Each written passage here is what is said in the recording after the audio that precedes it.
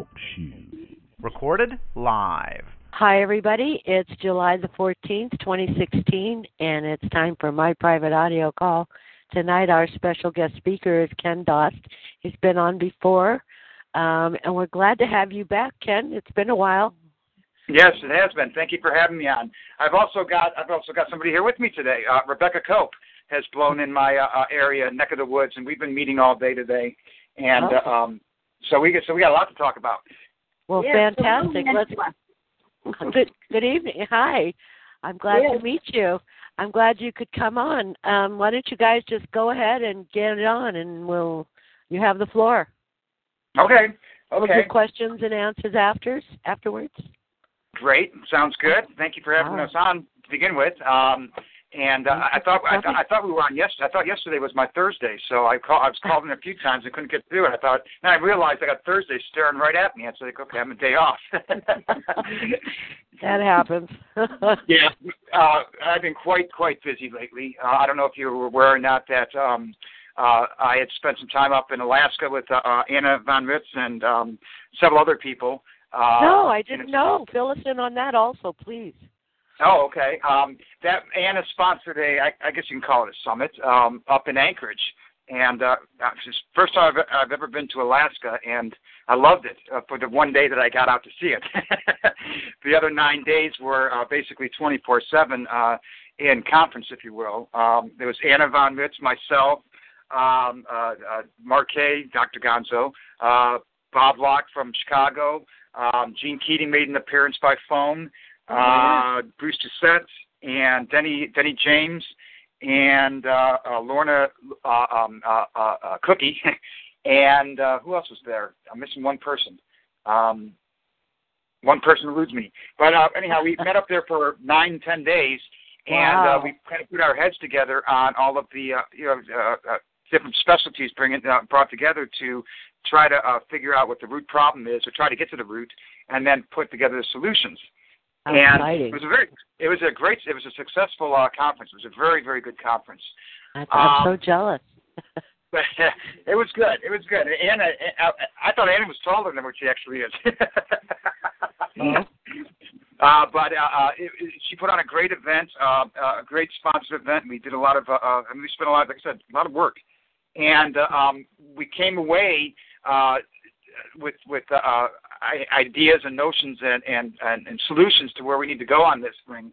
And the number one key thing that we got to deal with is status, of course, dealing with life-death issues and certificates of live birth.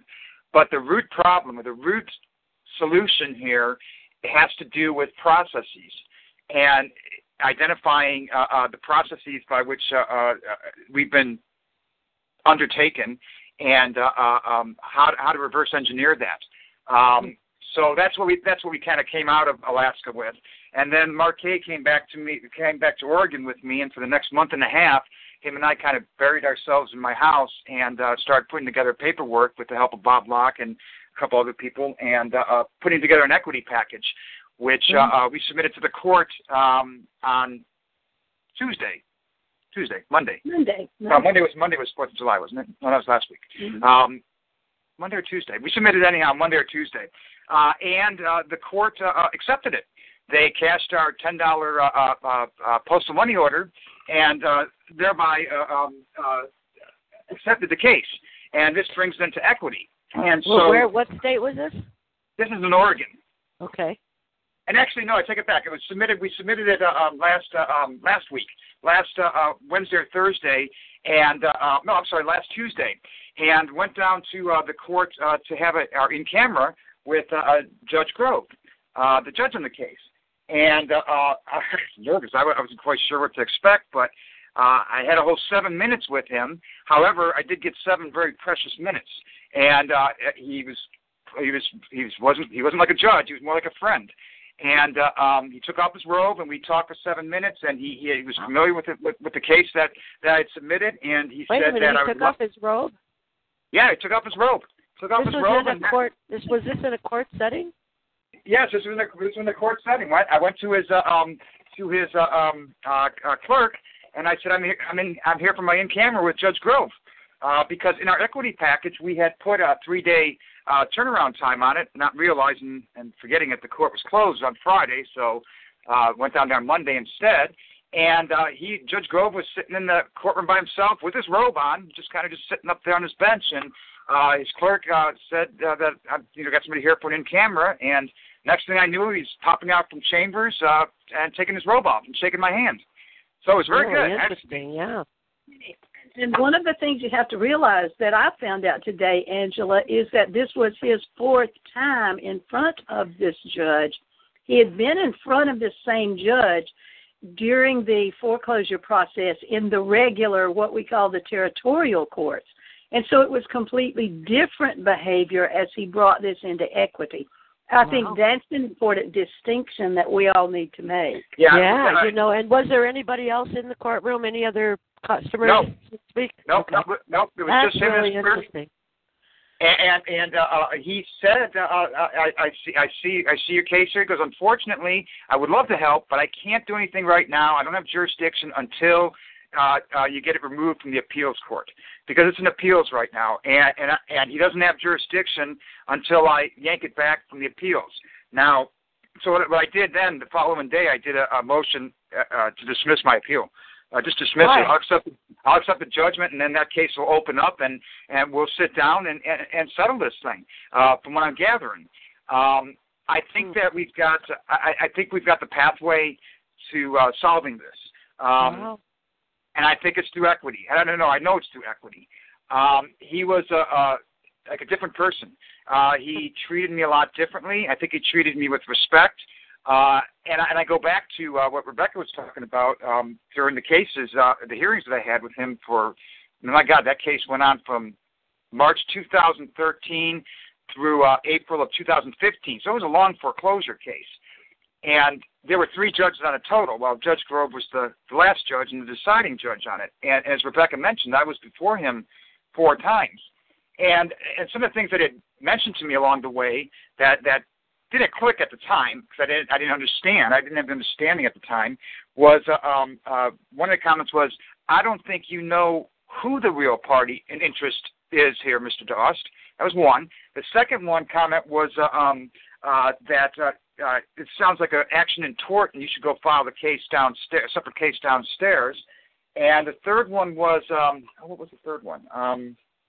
Well, the copyright derivatives. The copyright derivatives. Here's the third thing he said to me that lingered on my thought process long after this case ended.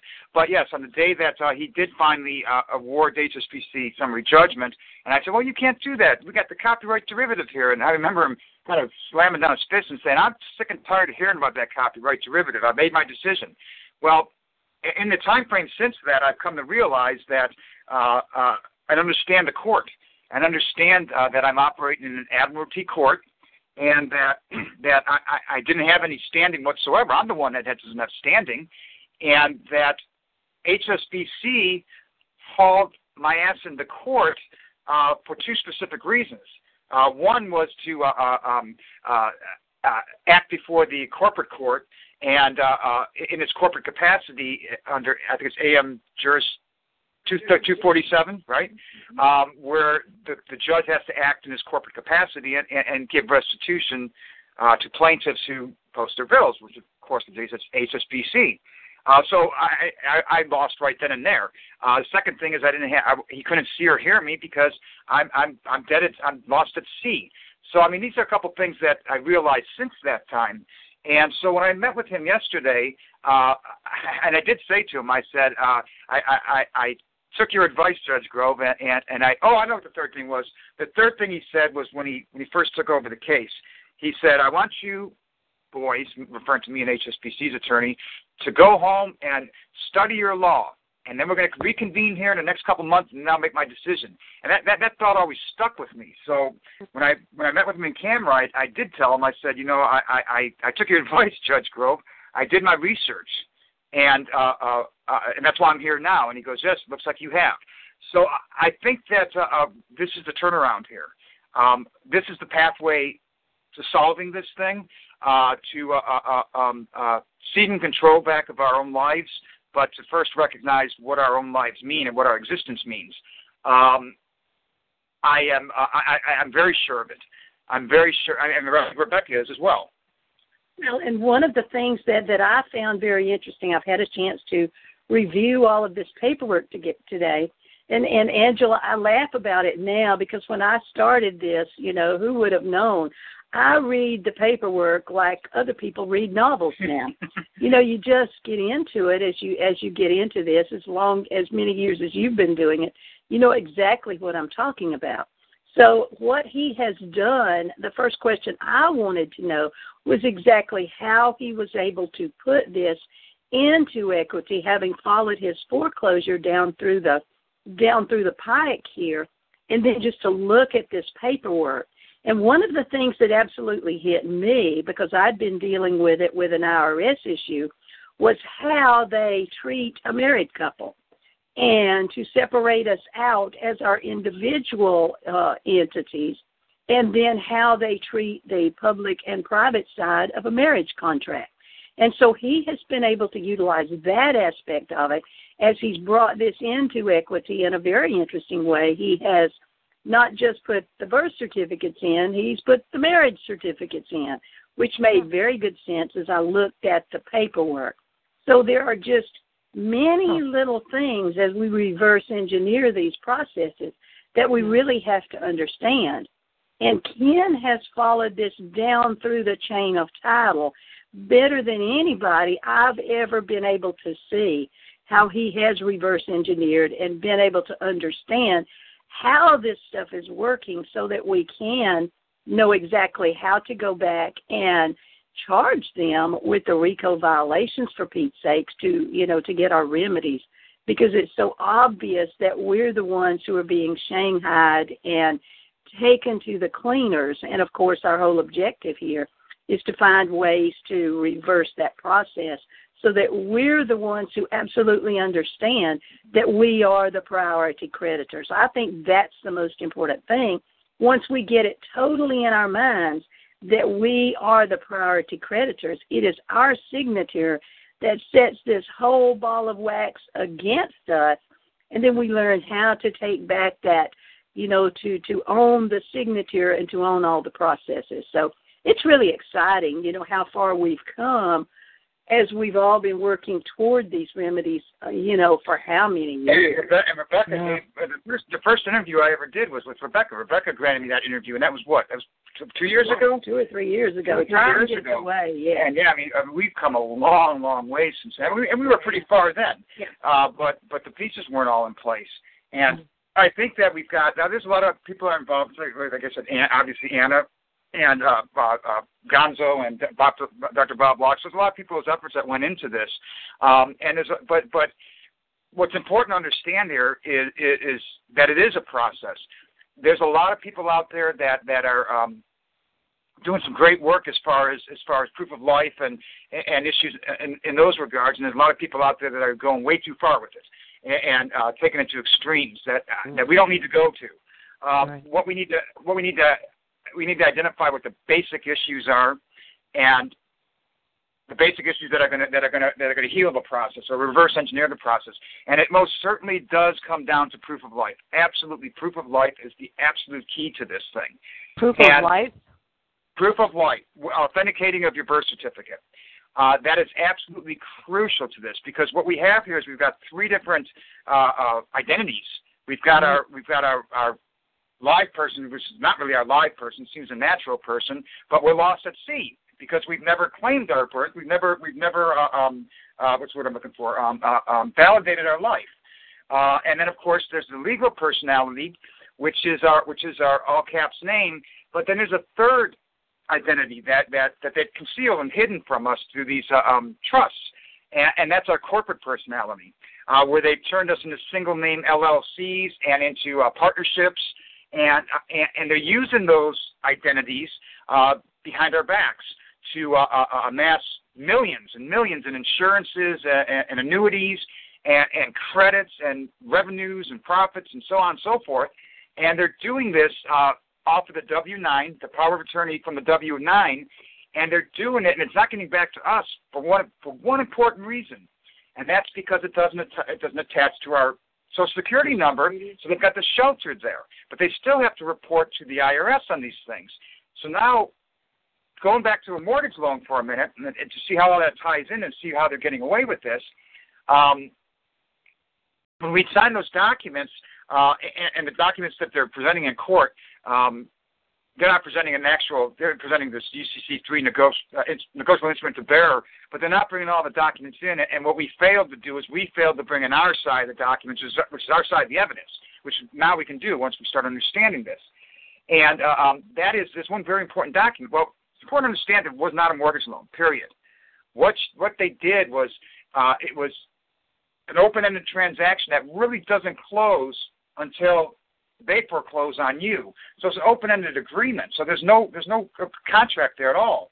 So what you've got is you've got a lease. So what you've done is you effectively have donated your financial assets to the banks to use for their profit and their unjust enrichment. For their unjust enrichment. Let's call it what it is. Exactly. So then when they foreclose, so now let's, in my instance, for instance, take my case, for instance, was in 2005, the documents were signed. Notice of foreclosure wasn't until June of 2008, so that's 3 years there. If this is a lease for 3 years and it's an open-ended agreement, where's the money going, number one? And number two, where's any record or any accounting of it?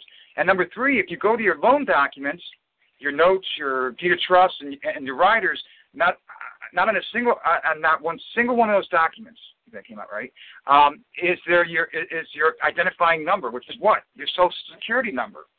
Now, there's one document, though, that does contain your Social Security number, and that document is the borrower's authorization, borrower's certification authorization form. And it's a closing document is what it actually is, and you read it. And it's the only document in that document package, outside of W-9 that we signed, that contains our Social Security number.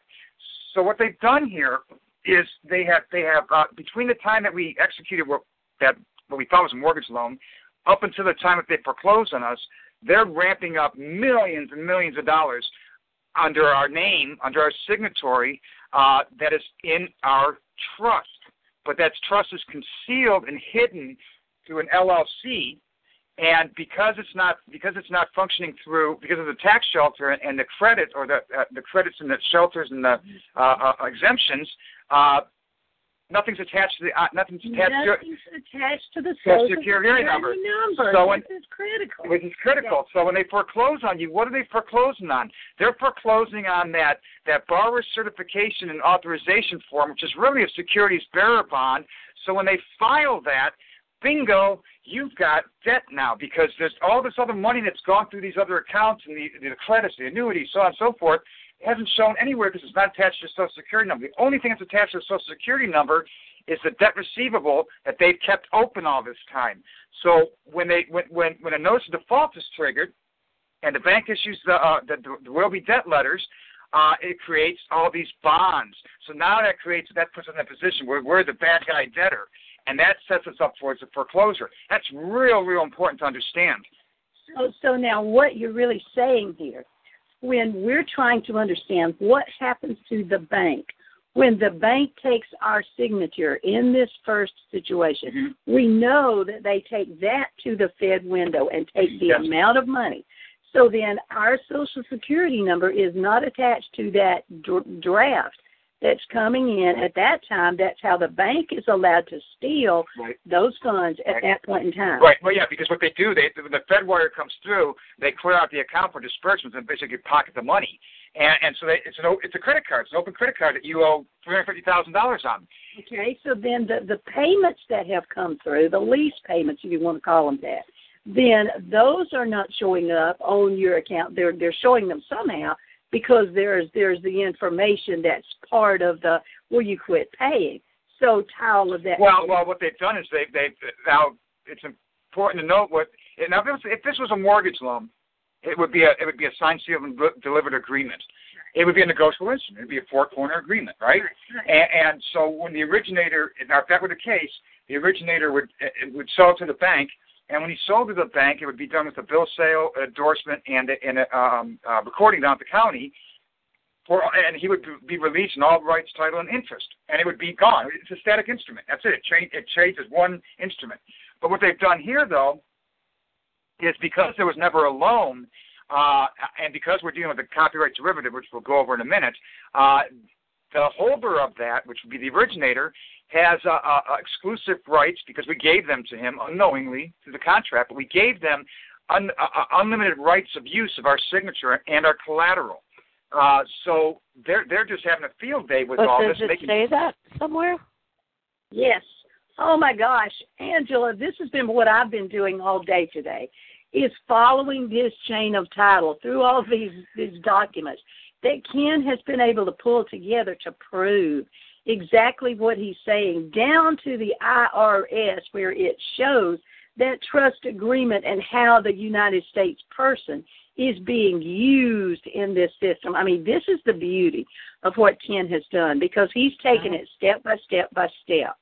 And he's able to pull all of these documents in from the indenture, from the indenture to the amendment to that indenture, so that as I followed all of this, oh my gosh. Let's talk about the indenture for a minute. Let's define what the indenture is. When they serve us with or when a person gets served with a assignment of deed of trust, MERS is making a nomination of HSBC as trustee for Own It, Mortgage Loan Trust, blah, blah, blah, or Lehman Mortgage Trust, or whatever, Countrywide Mortgage Trust, whatever. And what's the first thing that we do? The first thing that we do is we go into the SEC and we dig up the PSA, right, for that particular loan trust. And we go into court, and that's what we argue. We argue, oh, wait a second here.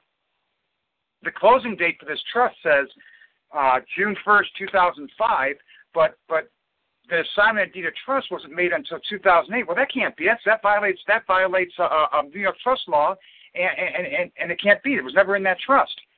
And that's a flawed argument, as we know, because it's been soundly shut down by the courts many times. As a matter of fact, the Supreme Court, I think it was either January of this year or December of 2015, ruled on it, gave the ultimate rule on it, and said that we have no rights as consumers to make any arguments, any claims against the PSAs, because we're not a part of it. And in that respect, they're absolutely correct. And I hope to God, and just to sideline here for a minute, to digress for a minute, I hope to God that case will once and for all kill that argument off completely, because it's a flawed argument, it's an incorrect argument, it's an argument from the point of a consumer and a debtor, and that's not what we are. So we got to kill that argument off. But what we're failing to do, what we have to do here, is there's other underlying trusts that we are a part of. And the one that we're a part of is a mortgage. It's a mortgage note trust, which is always going to be a Delaware trust that goes to the indenture. Now, most of the times, in probably 70-80% of the cases, it's going to be a Merrill Lynch trust, and it's in the indenture. And now the indenture is very, very specific to you and me and every single borrower, because it addresses us personally, and it lays out the corpus of the trust for $1. That's it. And the declaration of trust, which lays out the REMIC, which is the loan trust that they're foreclosing in, the name of, and it also lays out the REIT, which is what happens when an assignment of deed of trust is made, which removes it from the REMIC and puts it into the REIT, which is a liquidation trust. So the indenture lays out what your position is in this trust. You're the owner. You're the undisclosed third-party beneficiary.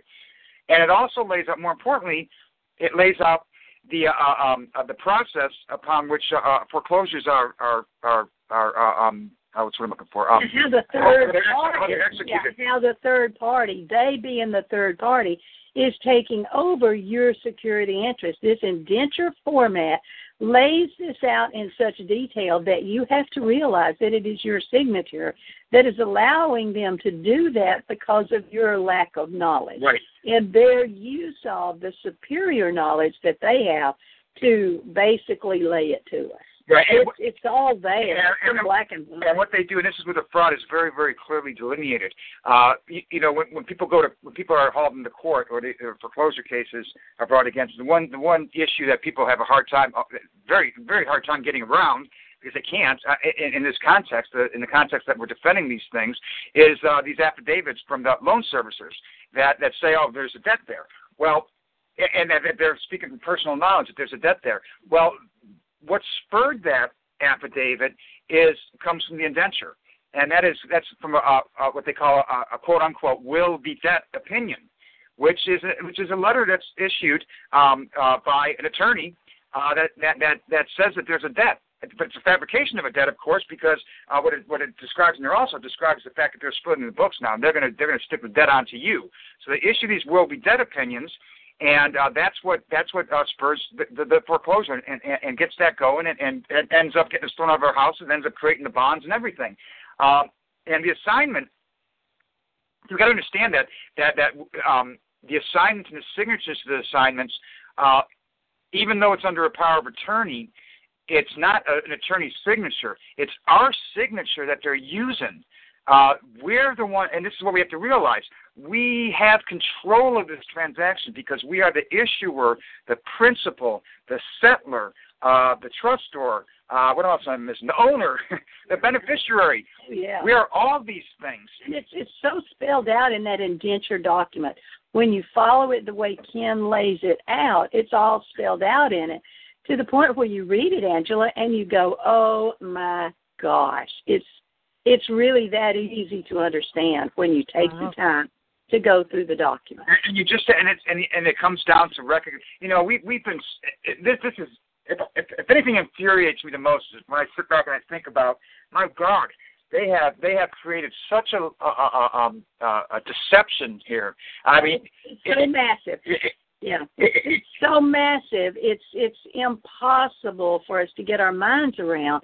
I became very aware of this as I worked with my brother on the child support enforcement, and the reason that I got so involved in this was because the very same paperwork that is used in a foreclosure on a house was the same foreclosure and summary judgment paper that was brought in to foreclose and put a man in jail. And so I started following and going back down through the process, understanding what the obliger lien was, how that was pulling my brother into that, and saw just exactly how much these people were willing to go to actually put a man in jail for a debt that they were the ones who were responsible for creating and acting as the fiduciary trustee on. So the fraud that we're dealing with is just mind-blowing when you really get in there and deconstruct the process. Yeah, well, you know what? That's what I wanted to ask. Fraud is very difficult to prove, but you're saying you've got all the paperwork. Is there anywhere we can see? Is it posted online? Can we go through the paperwork? Rebecca and I were talking about it. Yes, Angela, behind the scenes, we have all been working on that to find a way. We want to be absolutely sure that we have the exact best processes and the simplest processes to do the status correction documents. And then we want to have a place for Ken to put his work so that as he's doing the exact how to get this into equity court, and then, of course, I've been working with Rod Class just nonstop behind the scenes as Rod has been doing this, getting the information out of the judicial and into the administrative side where it belongs. Rod has just kept on and on until he's done a lot of good work in being able to hold the public officials accountable on that side of it. So we're working behind the scenes to make sure that we have a place. We're trying to make sure that we have all the ducks in the row because it's so scary that we don't want to release it and cause people to get into a lot of trouble until we have all these processes down enough so that we can make sure that we can do this with as much backing as we possibly can. So, yes, we are all working on that behind the scenes diligently. Okay, but So when are we going to, when's your next court appearance? Well, let's see. His court appearance, it depends with Ken. It depends on when this dismissal comes with the appeals court. And then, like in Rod's situation, he has a hearing before the administrative board. That's the critical key that he's been able to do. This is August the 10th that he has a hearing date. We're really working behind the scenes to go ahead and get the PAG training going, to get several things like this going, because we have such a foundation with that. I mean, we have the constitutional side, we have the legislative enactment, and we have the authority through the Bill of Rights. So we're trying to do this from a very, solid foundation as we put all of it together. But Ken has, he wants to go ahead and make sure that he's got this whole process, and then, we're releasing the paperwork as soon as we have the processes in place to be able to show people exactly what to do, because they'll have to defend the paperwork. There's hardly no way around that. This is something that you've got to, it's a learning curve to this. It is. It's not complicated. It really isn't. No, it's not as complicated. It's understanding what we're dealing with here. We have to relinquish, get rid of the term debt from our vocabulary, get rid of the term foreclosure. What other term were we talking about getting rid of? Anything to do with debt foreclosure. Even the FDCPA. Oh, yeah. Anything to do with the FDCPA or any kind of debt collection things, we've got to drop all that stuff. Drop it, forget it. Stop acting like a debtor. Can I ask you something? Yes. What is? You said you're in appeals. What is that? A foreclosure case that you're in appeals? But what's an appeals? Yes, because I lost my foreclosure case to HSBC on a fraud in the court, and that's what's been sitting in appeal. And I already put my appeal brief in. HSBC responded to with the reply, and I had a reply response to put in. I asked for a stay because of new evidence and new information to subject matter jurisdiction, and the appeals court denied that. And I understand the reason why they denied it, because they can't address subject matter jurisdiction at that level because it's got to be addressed down at the lower court level. So what I did with the equity claim is a new claim, and the problem with it is the lower court doesn't have jurisdiction to entertain it right now while the case is still on appeal.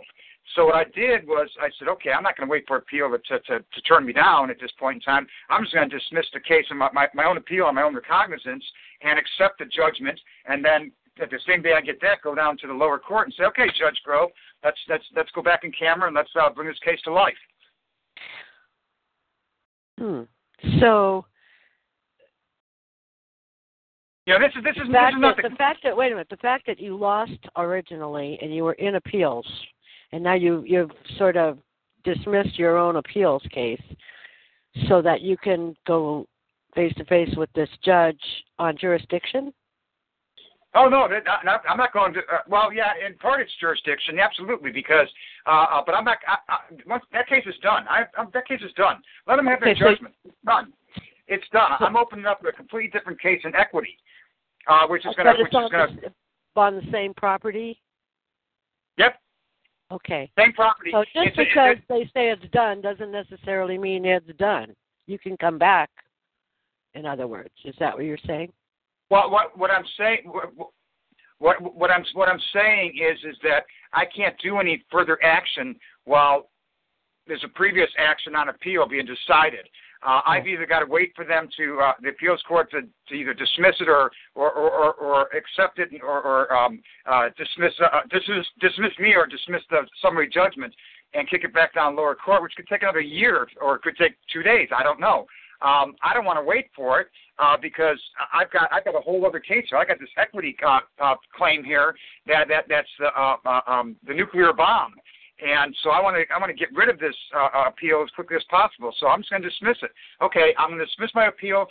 Fine. You can have summary judgment. Dismiss it without prejudice. boom, I'm back down in lower court again. What if they dismiss it with prejudice? Well, it doesn't really matter because he has now taken it to a completely different. The equity court is completely different. It's just like with Rod's process. Yeah, it's just like Rod's process. He is taking it out of the judicial into the administrative. It removes it from the territorial courts. That's exactly the objective of the process. And then we begin to hold the public officials accountable for ethics violations, for unjust enrichment, for the things that they're doing against the people because they're not following their own rules. Okay. So do you have them by name, or do you just say officials, or are you going after? Oh no, you're going after specific people. Specific, right? Okay. But you're doing it by going into equity. There's a lot of things. Now wait a minute. Let me finish that up so I won't confuse everybody on that. So that's the purpose of Rod's process, to move it from judicial to administrative. Well, what Ken has done is do exactly the same thing, but in a different way, dealing with public and private when you realize the various entities that they have created.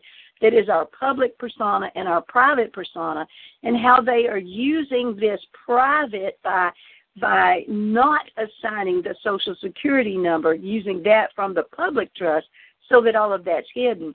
What he has done is basically taking it from the judicial territorial courts into equity jurisdiction, which is outside of the territorial court's admiralty jurisdiction. And what it does is brings into the venue where it actually belongs, which is probate. Right. Because everything we're dealing with here is the estate. Yeah. We're not dealing with the loss of a piece of real property. That's the minor issue here. I mean, what they're really after. Remember what we talked about earlier, a little bit earlier, was about all the annuities and the insurances that they're tacking on underneath our legal personality, in our corporate personality they've created, and that's what they're after. That's their whole game here. It's a minor estate fraud, is what it actually is. Every time our signature goes to something, it creates a minor account. So what we're dealing with here, if you want to give summary, I guess, to what we're dealing with here, we're dealing with a minor account fraud. That's what we're dealing with. And so what we want to do is we want to bring ourselves back from sea, put ourselves back on the land. Once we do that, there's a couple things for us.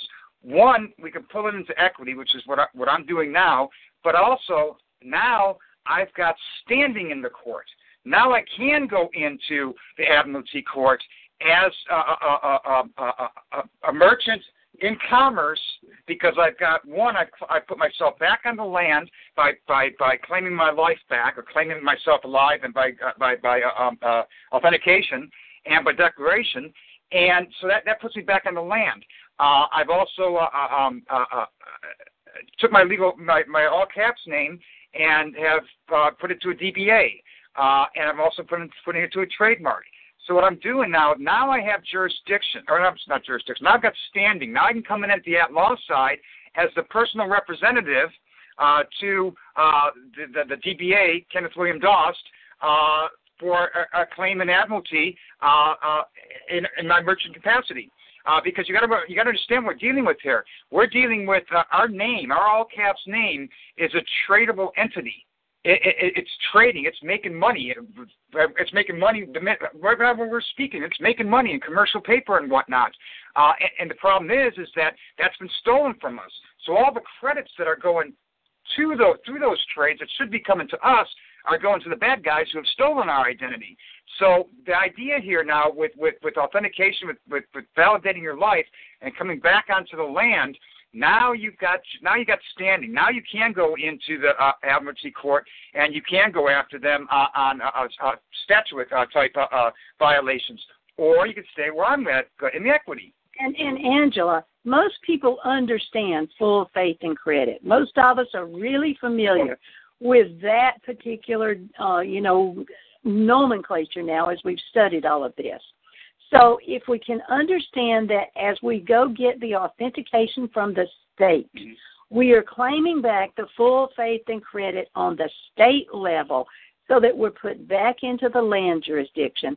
As we go to the federal, we get this authentication from a non-Hague country with Senator Kerry, and, what we have to do there to get the authentication from the Secretary of State federal, then that's giving us full faith and credit both on the state level and the federal level, so that we are reclaiming all of that credit that has been issued in our names, but that they are using and that created the minor estate, so that they're using this Minors Act to go after these estates, and this is foreclosing them from being able to do that. And we can prove this as well. I mean, the proof of this going back to the indenture again.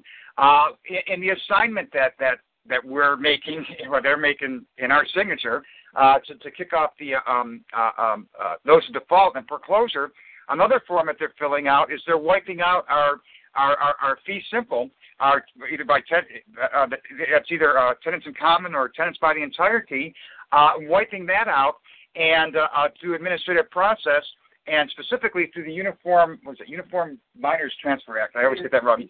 Something like that, Uniform Minors Transfer Act. So right there, that's telling you what they're doing here is the real property. That's some broker scum's trip to Europe or trip to Paris or girlfriend's Ferrari or something. That's the minor stuff. The stuff that they're really after are all these minor estates where the millions of dollars is. It's the cookie box. It's the lock box. It's the golden chariot that they can't unlock and they can't get rid of until they get us to abandon our estate. While they do that, behind our backs, administratively, lay it over the top of they're hauling our asses in the court, because the second thing that they're doing that we don't realize, we have to start realizing that when we're hauled in the court, is we're being found, the judge is self-settling, how would you put it? He's self-settling. He's settling a self-settled estate with us as the trustee, and finding us financially incapable, which gives these Yahoo attorneys the power to file administratively with probate to abandon our property. And as such, when we abandon our property through the Uniform Minors Transfer Act, it gets gifted to the state, and our estate goes away. And we never even knew this happened. And that's what this is all about. Uniform Minors Transfer Act. I'm going to make sure I got that right. I might have that. Yeah, and a minor, of course, being that you are an incompetent imbecile, a minor who has not reached the age of majority. Yeah, it's Uniform Transfers to Minors Act. Yeah, is what it is. Now, go into the administrative processes for a minute. We shouldn't even be in court. I mean, if you're in court right now, there's a lot of arguments you can use. I think there's a lot we can start using. But again, you've got to establish yourself on the land first. But the one argument that's very viable is what the hell are we doing here in court, Your Honor?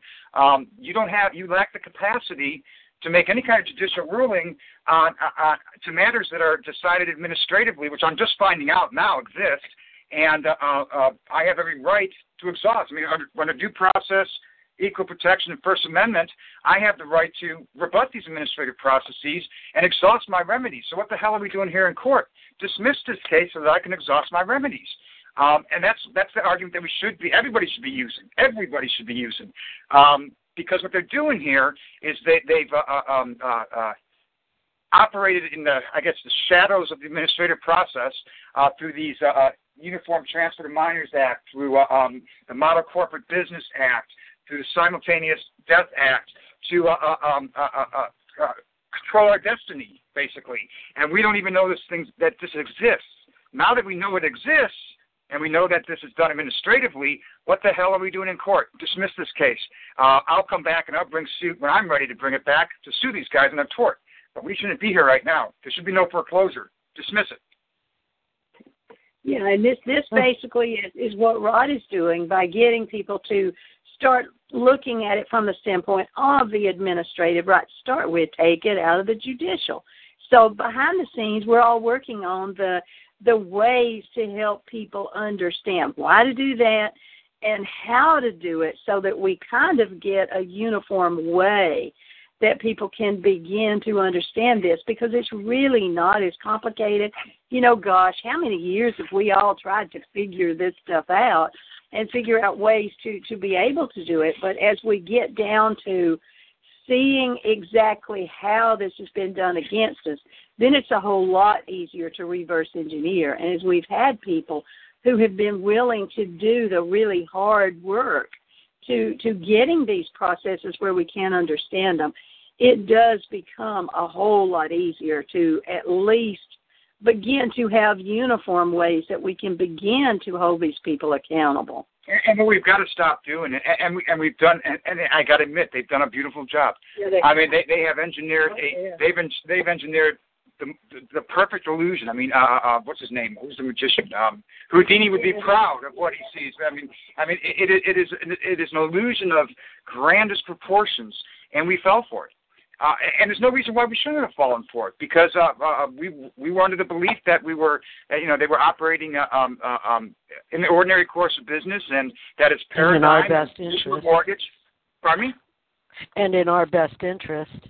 Oh, yeah. We thought they were operating, we thought, the government is good. They take care of you. They do everything for you. Well, you asked an interesting question before. You said, you brought up an interesting point about fraud. Fraud is the hardest thing to prove.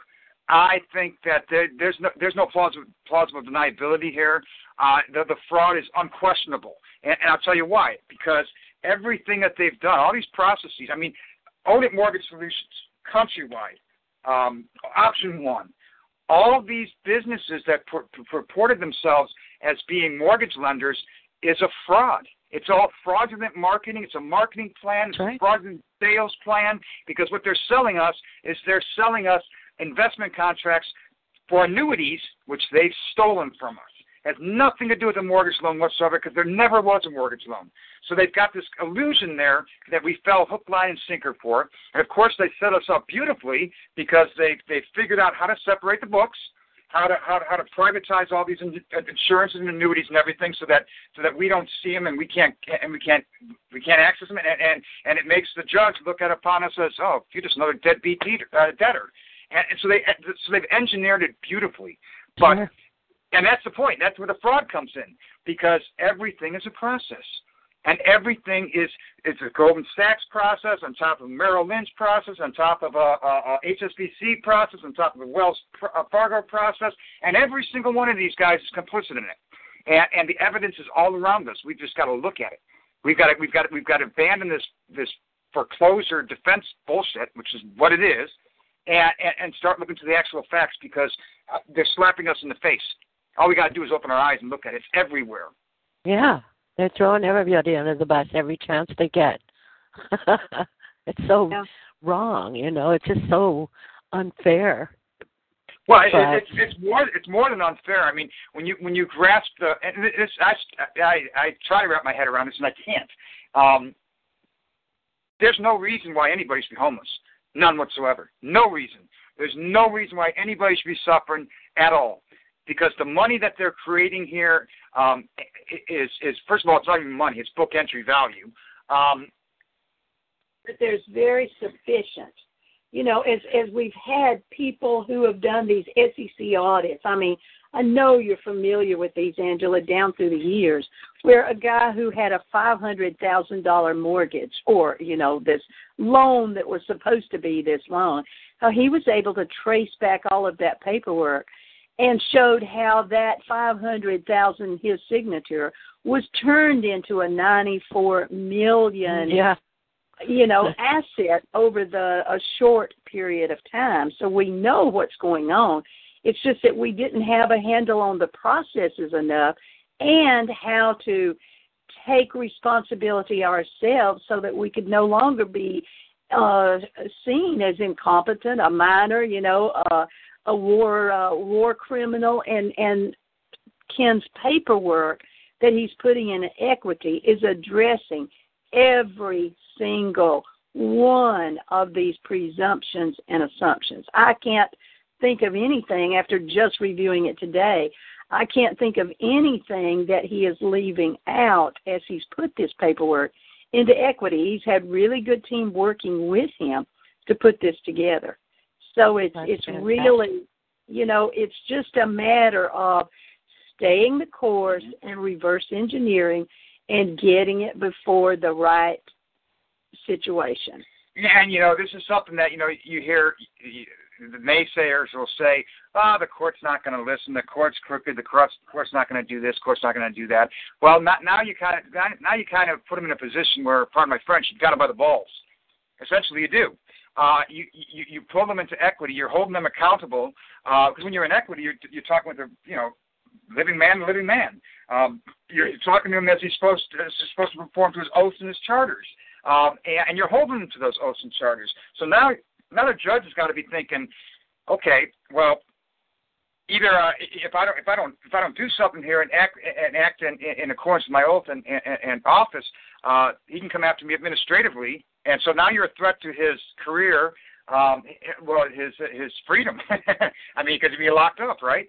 And so you got that against him. And then you've also got the fact that, well, fine, if you don't want to go at this, then we'll just pull it into the at-law side in the courtroom. And you don't want to have anything to do with that because you're dealing with, nobody wants to sit on this nuclear bomb.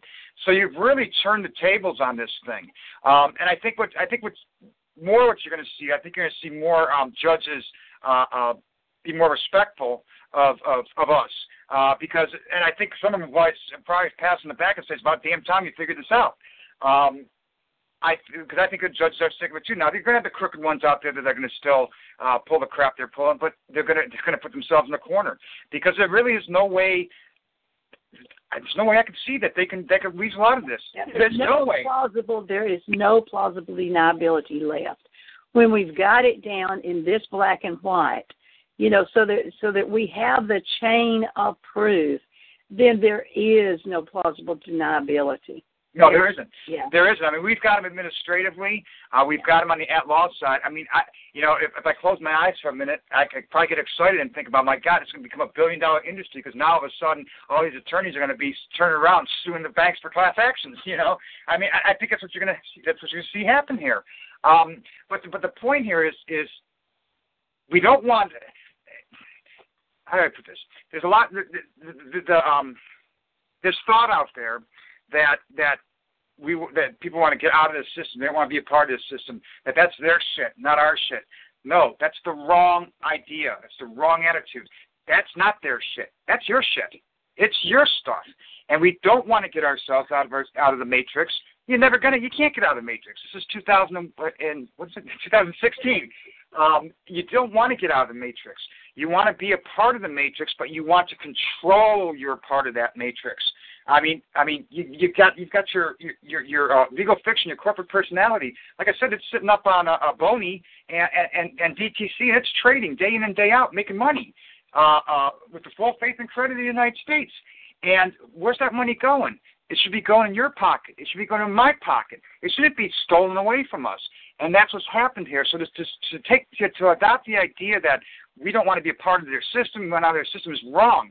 The system, and don't take us the wrong way, and I hope it's not taken it the wrong way, is beautifully set up.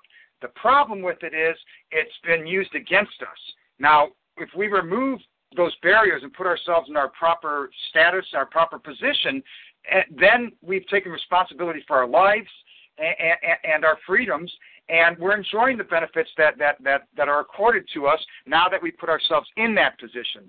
So that's what we're doing here, is we're putting ourselves in that position, and we're going to do it. And in order to put yourself in that position, you have to do what? Do you have steps, like step 1, step 2? Well, the first step number 1. Step number 1, if you're coming at this from 0.0, is your birth certificate of live birth.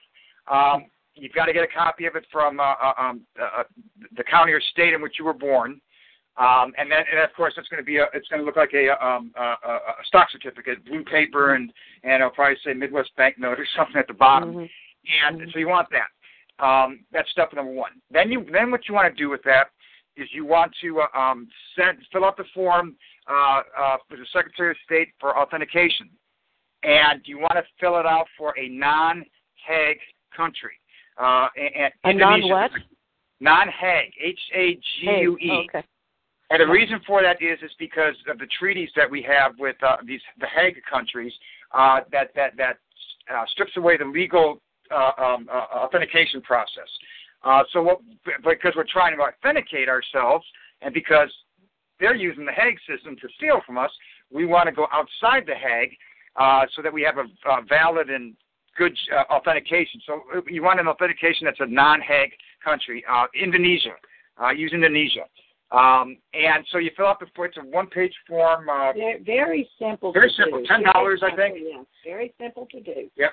And anybody can get this done just by following the general process. And I'm sure there are other places. I mean, we recorded several shows on Adventures into Sovereignty to go into the detail on how to do that. What's the form again?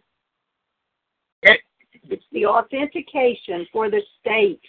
Secretary of State Yeah. of the state you were born in, and pull up the authentication form. You want it. You do not. I repeat, do not want an apostille or apostille or however you pronounce that. You do not want apostille, which is the Hague country. You want a non-Hague country. So make sure you fill out Indonesia or another non-Hague country. And what you will get back 10 days later or a couple weeks later is you'll get back your certificate of live birth, and you'll get back a certificate that has either gold or bronze seal on it. And that'll be it's not really an authentication of your birth. What it's doing is it's a notarized certificate that verifies the signature and the stamp of the state registrar who verified your birth record. So that's what that actually is. That's not an apostille, though? No, you don't want an apostille. You don't want an apostille because an apostille is there a form number that you? I mean, what do you ask for? The form? No, there's no form number. You just go to the Secretary of State site to the authentication section, and there'll be a form there to fill out. It's not a complicated form.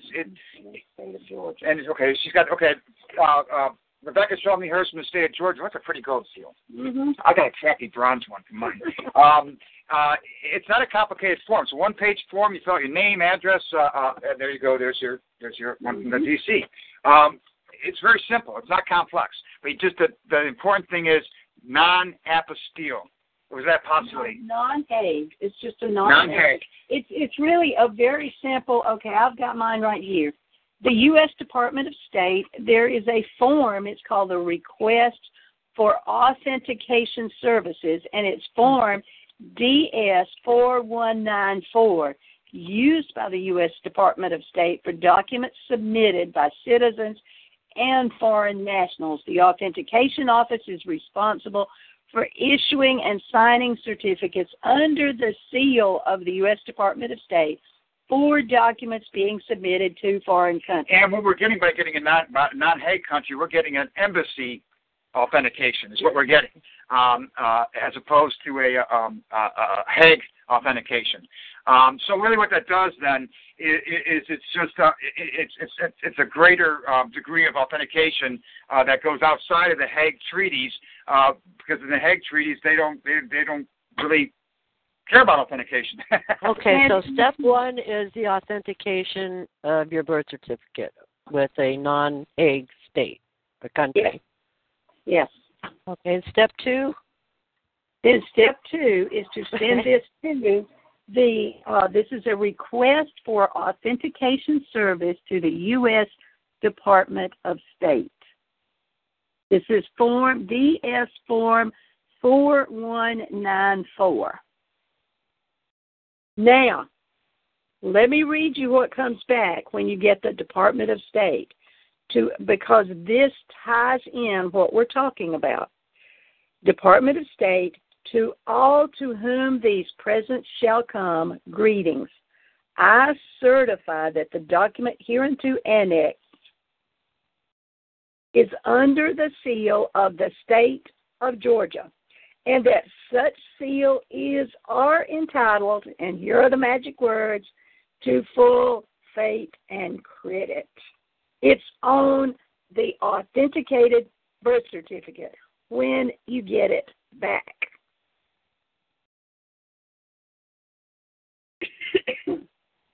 So, does that make sense? Okay. Then what? Okay. Then the next step that he's taking is to go to the probate judge with a declaration of Okay, what did he call it? He's out of the room for just a moment. There is a particular declaration form that goes to probate to let them know, and this is in your county of birth or in your domicile, where if you're living in a different state, you're going to just decree to the probate judge that here is proof of life, here is proof that you are now no longer a minor, you have reached the age of majority, and you're back in charge of your estate. You get a decree as the administrator of your estate. Now you've got your estate set up. Now you're completely back on the land. It's yours. Now you got to take efforts to protect it, which is through IRS and through trust, and take control of your minor children. Yeah. So this is the part that we're trying to nail down precisely, Angela, so that we can share as everybody is actually, getting a full understanding, getting the full understanding of why you're doing this, so that we understand how it's tying us back in to the full faith and credit, and how we have been shanghaied, so that we can, reverse engineer the whole process. And why do you want to do that? The reason why you want to do that is what we talked about earlier, what Rebecca talked about earlier, with $500,000 mortgage loan turned into $92 million. They turned it into $92 million because we're lost at sea. So they're assuming our identity because of they're not assuming, they're using our identity. They're using our signature through the power of attorney to make themselves oodles and oodles and oodles of money. Well, why can't we make oodles of money either? Why can't we do the same thing? So basically what you're doing is you're taking away their power, and you're taking control of your living woman by coming back onto the land, so you're not lost at sea anymore, and then you're getting all those bad minor children under control and putting them in trust. So when people say, "Oh, I don't want to be a part of the corporation. I don't want to be a part of this," no, you do want to be a part of it.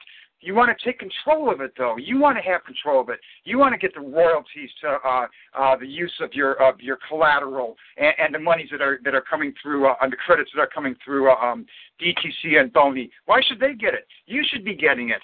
So what you want to do is you want to create a chain of title that establishes you're alive, you're back on the land, and that you got your minor children under control, and so that you yield the benefits of everything.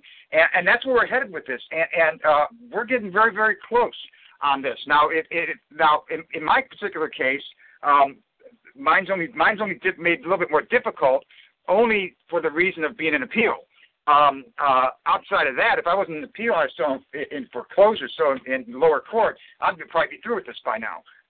So it's not. These are not complex processes. It's just I think it's more concept, understanding concept than anything else. To understand that when you go into the court, you're dealing with an admiralty court, and you are expected to know that you're a merchant in commerce. Okay, I'm going to act like a merchant in commerce then, damn it. I'm going to put myself back on the land. I'm going to take control of minor children, my trading accounts, and I'm going to take control of that. And if you infringe upon that, then I'm going to take your ass to court on a tort for infringement, and I want my royalties and everything. So what you're doing here is you are making yourself private, but you're also acting like a responsible merchant in commerce, taking control of your tradable name. So let me ask you this. When you were back in the court and the judge took off his robe, what all did you guys discuss? Or did he just tell you he didn't have jurisdiction, or what? Well, no, he said that he looked at the case, and he just said, "I would love to help you." He goes, "I can't, though, right now because I haven't got jurisdiction, not while it's still in appeals court. Get it removed from appeals court, and then put me back in jurisdiction."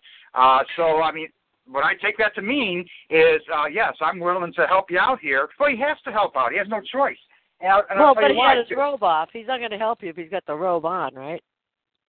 Well, if he's got the robe on, then you're talking to him at the at-law side, and that's okay. If he had his robe on, I could have talked to him at the at-law side, because then I would say I'm here as the personal representative of the ABN, Kenneth W. Dost.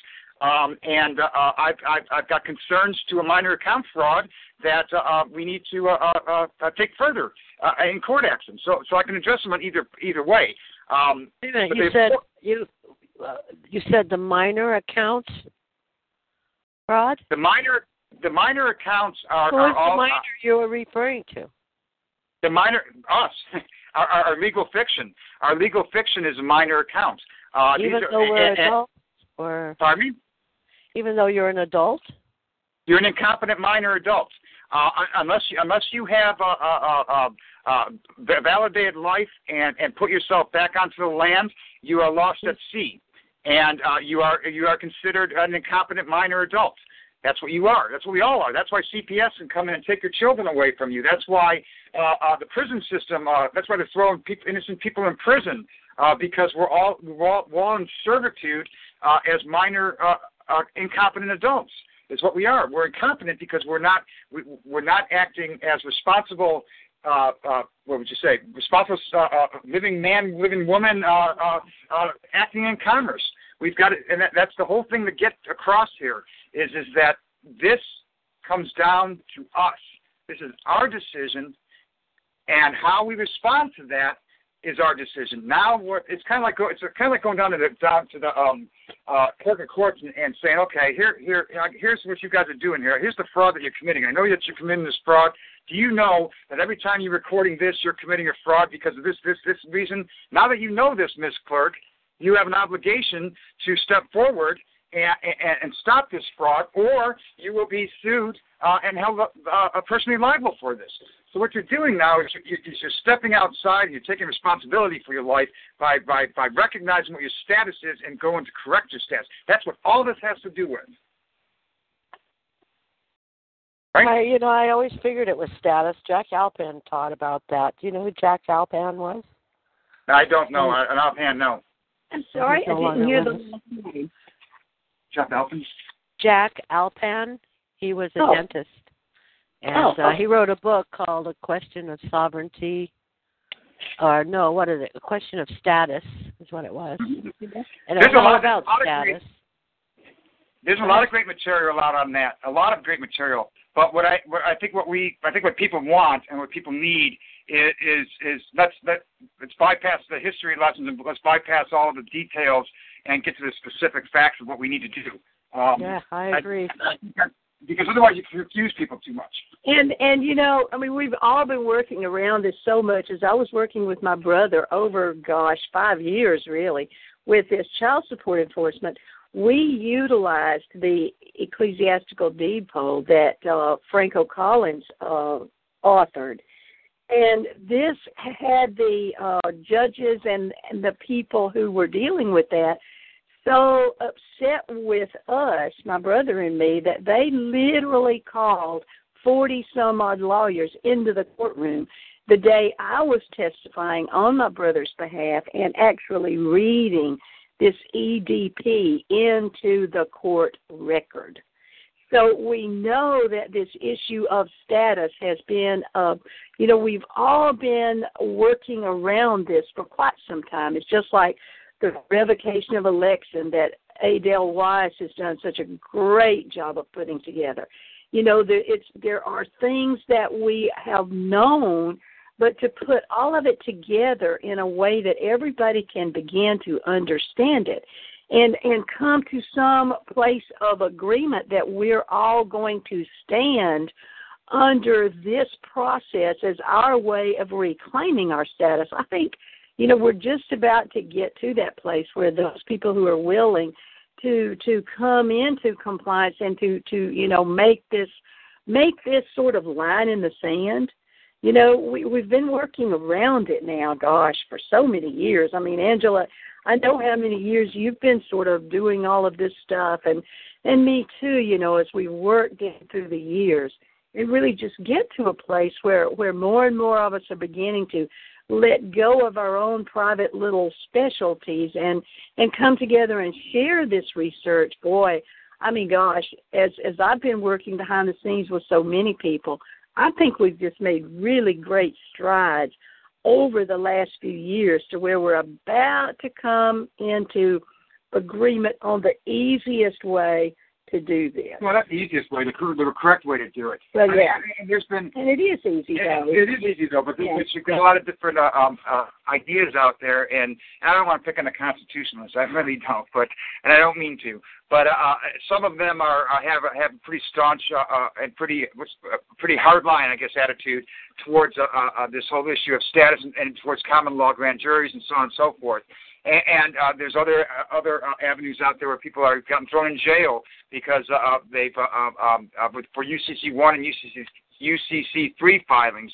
And I think the one important thing to get across here is, you know why? You got thrown in jail because you don't have the authority to act on that.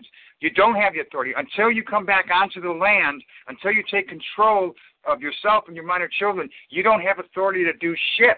That's why people are getting thrown in jail. So we don't want anybody else getting thrown in jail. So we want to establish what the basic non-belligerent manner in doing this is, which is through equity. Because here's the thing: if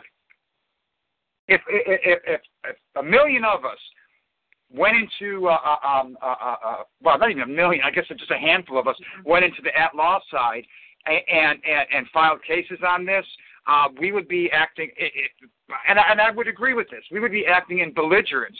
Because what we would be doing would be breaking trade secrets, which can be construed as a crime, and under the Patriot Act, I believe, be deemed as terrorist to some degree. Because what we're doing is we're exposing a huge, massive fraud, which does have the potential of crashing the economy. So what we're doing here is we're recognizing the fact that we're going into equity, into judges' chambers, and saying, listen, we don't want to be belligerent. All we want to do is find the right way to the ends of justice in a peaceful manner. And I think that it's. I think this is going to be a way that, and this is something you got to do one by one. Each of us got to do it on our own. But I think as time goes by, this is the wave of the future. This is the avenue to do it. And I think it's going to become. I think it's going to be liberating all the way around. Now that's not to say. Now I got my side of me that wants to nail these banks. I want to nail these guys to the wall. I really do. I do want to go at them at the at-law side. But then again, I step back and I think, okay, well, what happens if none of us went at the at-law side and we all just went, 10,000 of us, 100,000 of us went in the same day and submitted equity claims to the court? What happens though? And we let the bankers go. We let them go. What happens though? What happens is now we've got the bar attorneys there. They're going to be stuck in between the court system, the state agencies, and the banks. And they're going to destroy themselves. What better way is there when you think of it? What better way is there? That. I love that. Let them destroy themselves. Yeah, let them destroy themselves. I mean, basically push the first domino and let the rest fall. I mean, I've been dealing with this shit for 8 years. I'm tired. I want to buy an island. I want to go sailing. I want to have fun. I want to get back to life again. I don't want to fight these banks anymore. So if I can go into equity and I can present my side as a competent, sophisticated individual that's back on the land, and I can get my accounts all lined up and my white card, as they call it, I'm more than happy with that. Let me live my life, and I think everybody would be happy that way. Let the banks eat themselves apart and get the IRS off our backs. All of these things that we have to deal with. Basically, these processes are going to take care of, so that we don't have to keep fighting the system like this. I mean, I think all of us would really love to come to peace with it. Who wants to keep a running war? We've had 150 years of that. Yeah, I mean it's tiring, Very tiring. And I think what better revenge is there than sitting down in Catalina in a sailboat and opening up a newspaper and finding out that attorneys are ripping themselves to shreds or going to jail. Hey, that's great. I'm happy with that. I'm enjoying myself. I'm not in the middle of a fight anymore. I think that's what. Let them destroy themselves. They've instituted a system here and the American Bar Association has instituted a system here of these uniform acts that they've written, that they administer,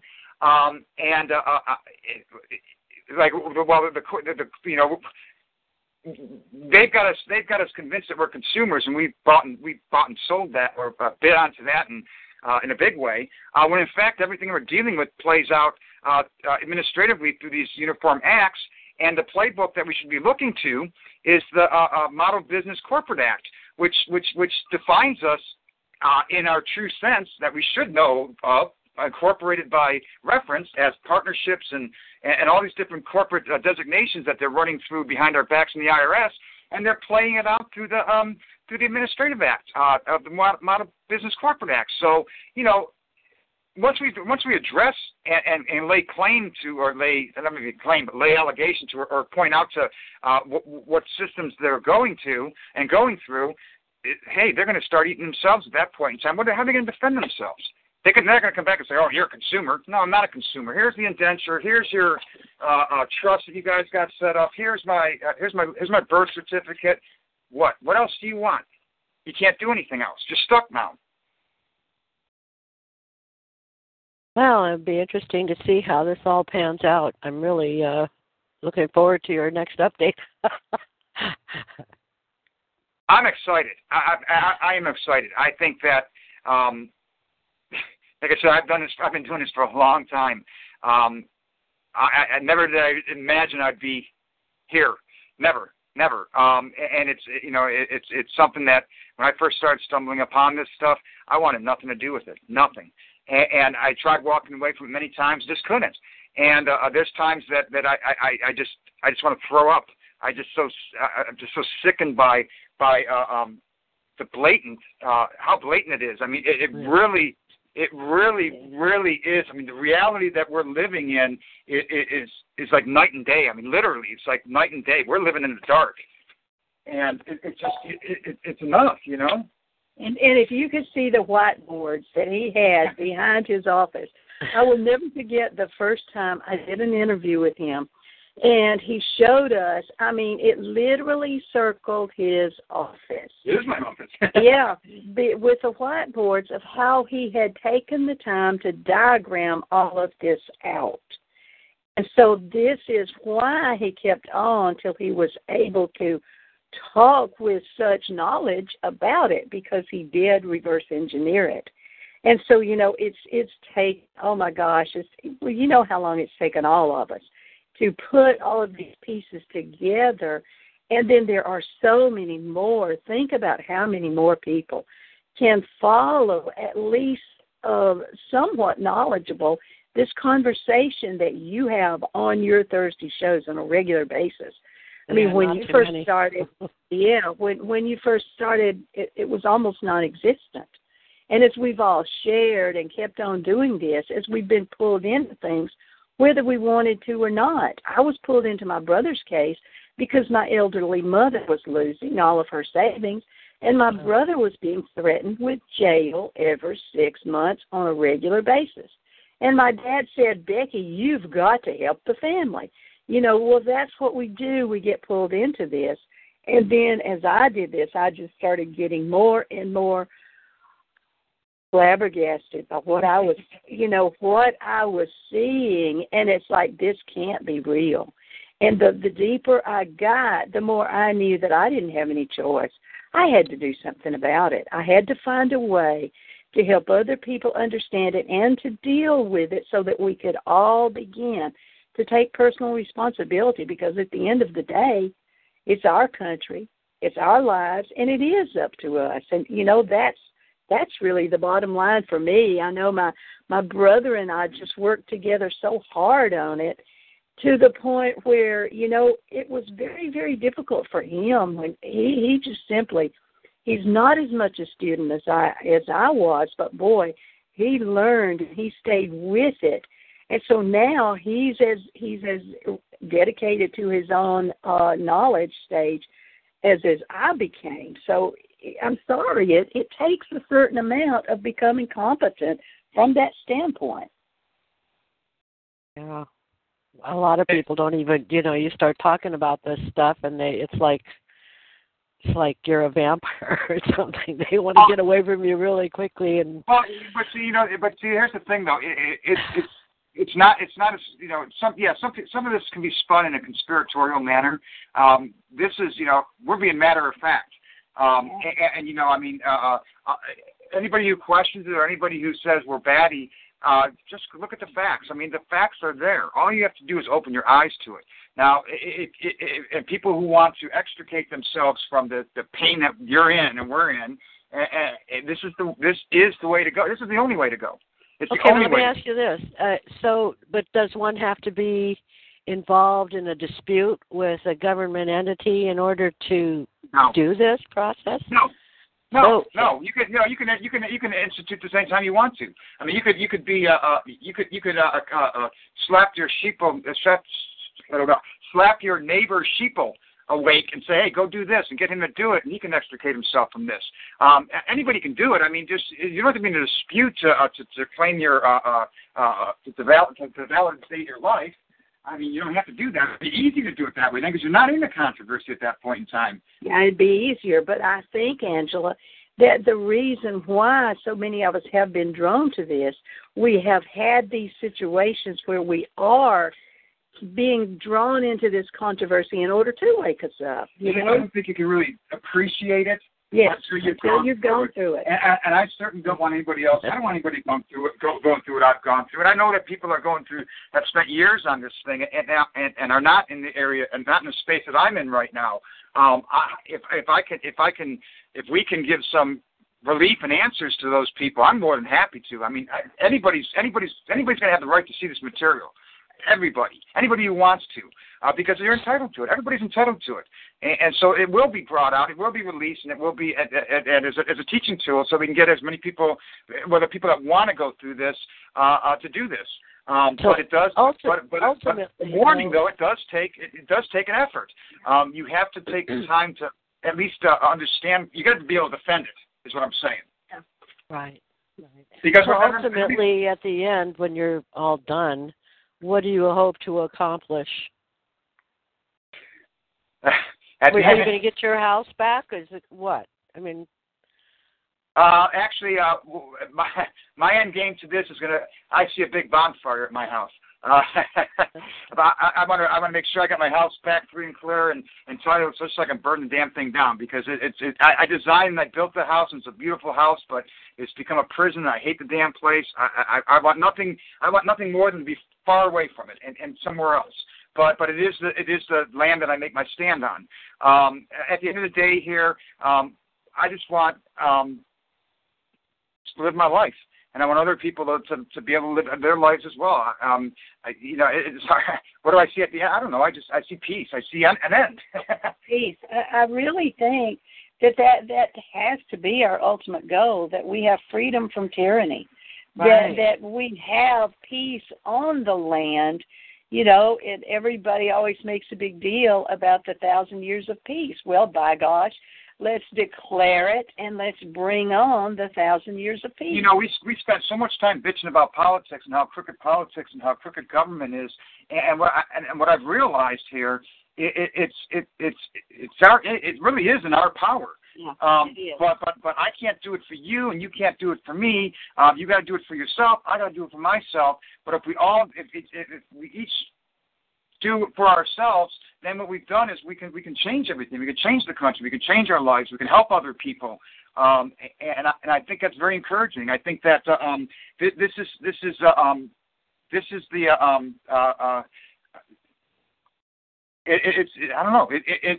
It's the opportunity that we've all been given at this particular point in time. Yeah. It's the choice that we all have to make, that we are going to start paying more attention and taking responsibility, taking these systems not for granted, but taking our own role within this. We always say, we don't like the government, we don't like what's going on. Well, the truth of it is we have let other people decide what happens for us. And it's really, what are we if we are free, sovereign, and independent? And we want government all by and for the people, then what does that really mean? That means that we don't just allow somebody to tell us what we do in our sovereign capacity. We have to take responsibility. And when somebody steps on our territory, first of all, we have to know what they are doing that is against ethical considerations, and we have to be able to defend. It's like I always look at natural law having two major components: do unto others as you would have them do unto you. Mm-hmm. And then the other part of it is do not allow them to do to you what you do not want done also. I think there's two parts of it. You have to understand how you are going to protect yourself and, do unto other people. But you do have to have that self-responsible attitude toward yourself at the same time. Right. And I think that common law grand juries are a necessity. They're a must. But at the same time, I think a lot of them are done are being generated out of anger more than anything else. And I think that we're never going to get there on that pathway. The way that we're going to get there is through probate. Really is through probate, and it's through dealing with our own selves and our own status and our own situations and straightening out those situations that will get us to the common law grand juries. Because what you're going to see here is the more and more people that do this, it's going to certainly lay down a foundation where common law grand juries will become a necessity at that point in time. You got to run before you walk is the way I look at it, and I think to get through probate, we've got to walk through to get to common law grand juries, we've got to walk through probate first. There is no question that every case goes before probate. This was something that I was just very aware of, because I had done very diligent study with the Franco Collins material for 3 years during the time when I was working with my brother on this. And so I had that foundation in admiralty and ecclesiastical and, the various forms of law. And darned if I didn't watch it, come to be right there in front of our eyes. But as I had to bail my brother out of jail when he was thrown in for contempt of court, then it went to probate. The jailer was very clear about telling us that we had to go pay the purge payment to the probate judge. And so as you began to understand, to pay somebody to redeem somebody out of purgatory, you could begin to see how all of these forms of court were coming together and how all of it came back into probate. There was never any question that it was done under the probate judge. So, it's those kinds of, that knowledge stage that we've all had to come to as we've been working behind the scenes to get all of this stuff sort of to a place where we have an organized way to teach it. Well, and it's and we've done, and like I said, they've done a beautiful way of sidetracking us. Oh yeah. And the idea that we're fighting over a mortgage or defending a mortgage, no, this everything goes to the estate. Everything goes to the estate because that's where all the money's at for these guys. That's where they're generating all the money is on the estates and through annuities and whatnot and everything. CPS, obliger lien, the obliger lien and child support. That is a lien that cannot even be dismissed in bankruptcy. For Pete's sakes, go back in and understand what the obliger liens are. Man, do you really get the information as you follow the leads as you get in there and study the Title 4D manuals and the places where all of these are put together. It's you just follow it back through, and there's no way that you can dismiss what you're learning as you put it together. Well, as you start going through this, and you look at the right documents too. Yes. And I can direct people to those documents. Forget the PSA, throw that out. Go to the indenture. When you read the indenture and you understand where your position is, you understand that you are the owner and you are the settler and what your role is and the issuer. When you read these indentures, you scratch your head thinking, "Oh my God, what the hell? This is mine here. This lays out my rights here that they've taken away." So it really is identifying it's looking at the right documents, putting your eyes on the right documents in the right frame of mind, which is understanding what your position here is. You're not a debtor. If you go from it from that point of view, you've lost. You're done with. So it's really a matter of identifying what position we are in this game we're in, or this whatever you want to call it, and then moving on from there. I want to just, if I could, I just want to go through the documents that were submitted, and I can't go through them in detail and read every one of them here. And no, there's about 100 pages here. So I just want to just kind of give people an idea of what was filed here. The top document is an affidavit, an extension by depository, an acknowledgement, and appointment. And what that means in simple terms is that you are holding the judge and appointing the judge as trustee, and you're holding him to his oaths and bonds. Now, this is what he actually filed into equity. And what he had to do, he filed this whole set of documents into the court record, and then he sent it by registered mail to the judge. So it was a two-step process that he did. Well, a three-step process, actually. You don't send it to the attorneys for the bank. You send it to the bank CFO. So in my case, it was sent to HSBC CFO. And then the face document is a handwritten document. It's to invoke exclusive equity, and it's a notice to the court that you're acting in a non-representative capacity. And I, a man, appear in peace by way of restricted special appearance in a non-representative capacity and third-party intervener, subject to my receipt of your written verifiable claim and proof of claim to the contrary within 3 days of receipt of this notice. So basically, what you're doing is you're putting the court on notice that you're going into exclusive equity, and you're basically saying that you're coming down in 3 days for an appearance with the judge. So you're requesting, or you're demanding that you go in exclusive equity. And then you got to do some ritual things on here, which is the 2-cent stamps in the upper right-hand corner, and a back side copy with a gold pen signature at an angle. So there's some ritual to it. And then I filed in my certificates and lis pendens so that the clerk knows that I filed into court.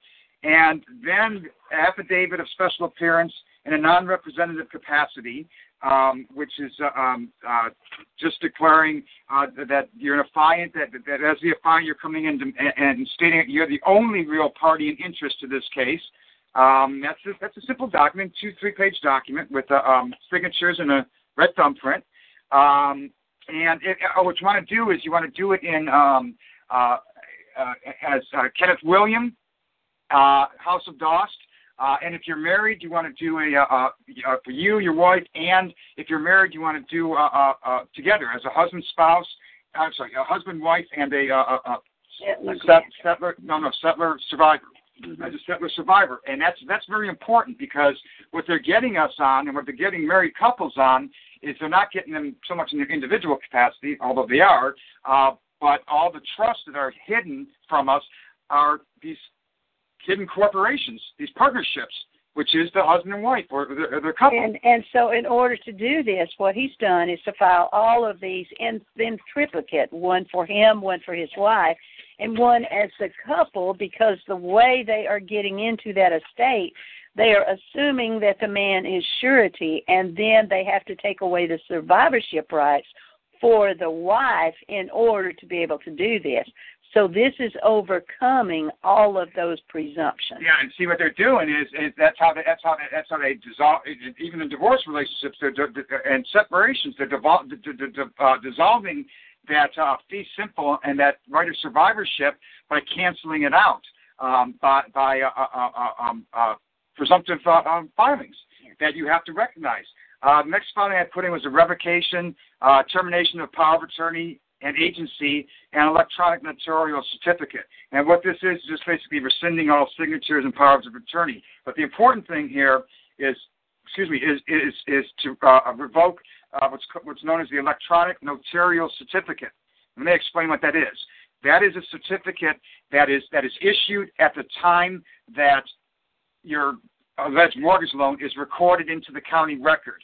And what that electronic notarial certificate is, it just sits there in an electronic file and waits for a return signature 3 years down the road, 4 years down the road, 5 years down the road, whenever they decide to foreclose on you, and put your signature on an assignment that they're going to assigned back to the court, and they're going to put it with a notarial certificate, like it's a brand new certificate. It was just notarized that day.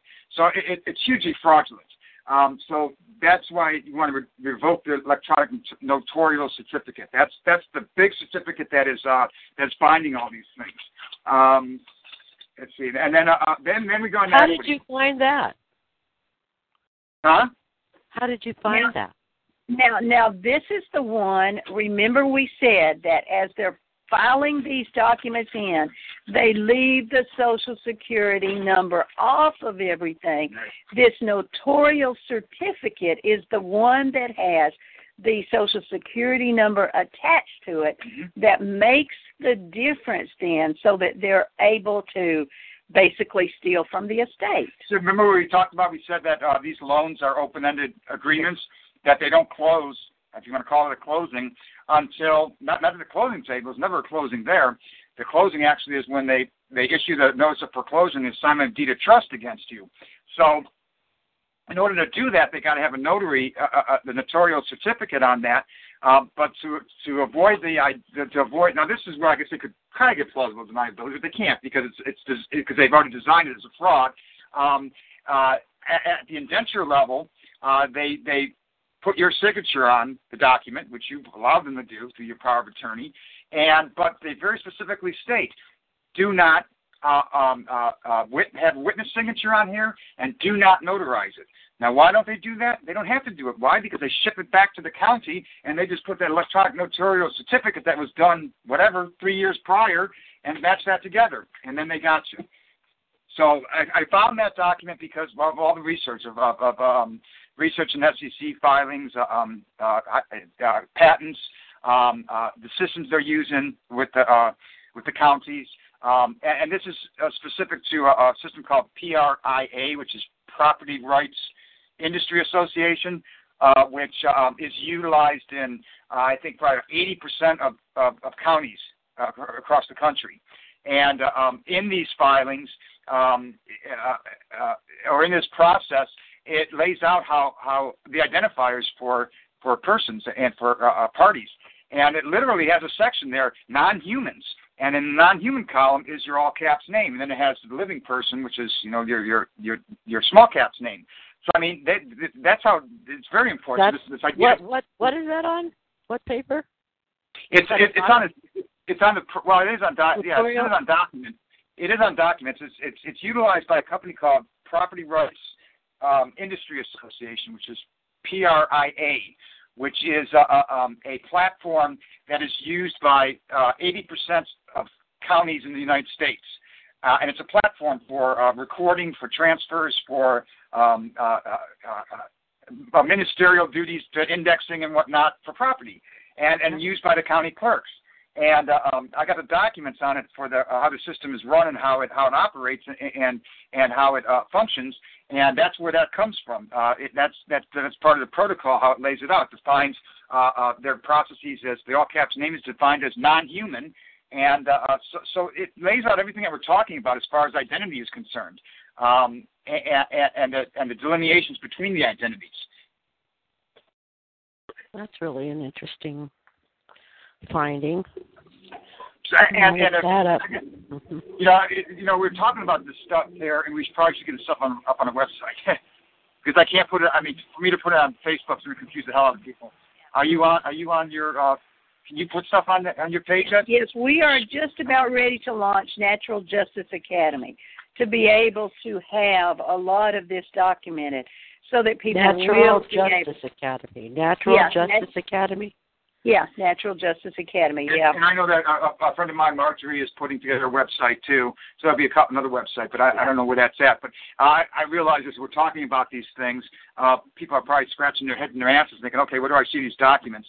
And to put them on, dump them on Facebook. Facebook's not. I can dump them on Facebook, but I mean, it'd be nice to put them in categorized form. So that people can understand what's going on. And I really would like people to see the PRIA documents in addition to the other documents. Well, the adventure, just to follow all of this, Angela, it blows your mind.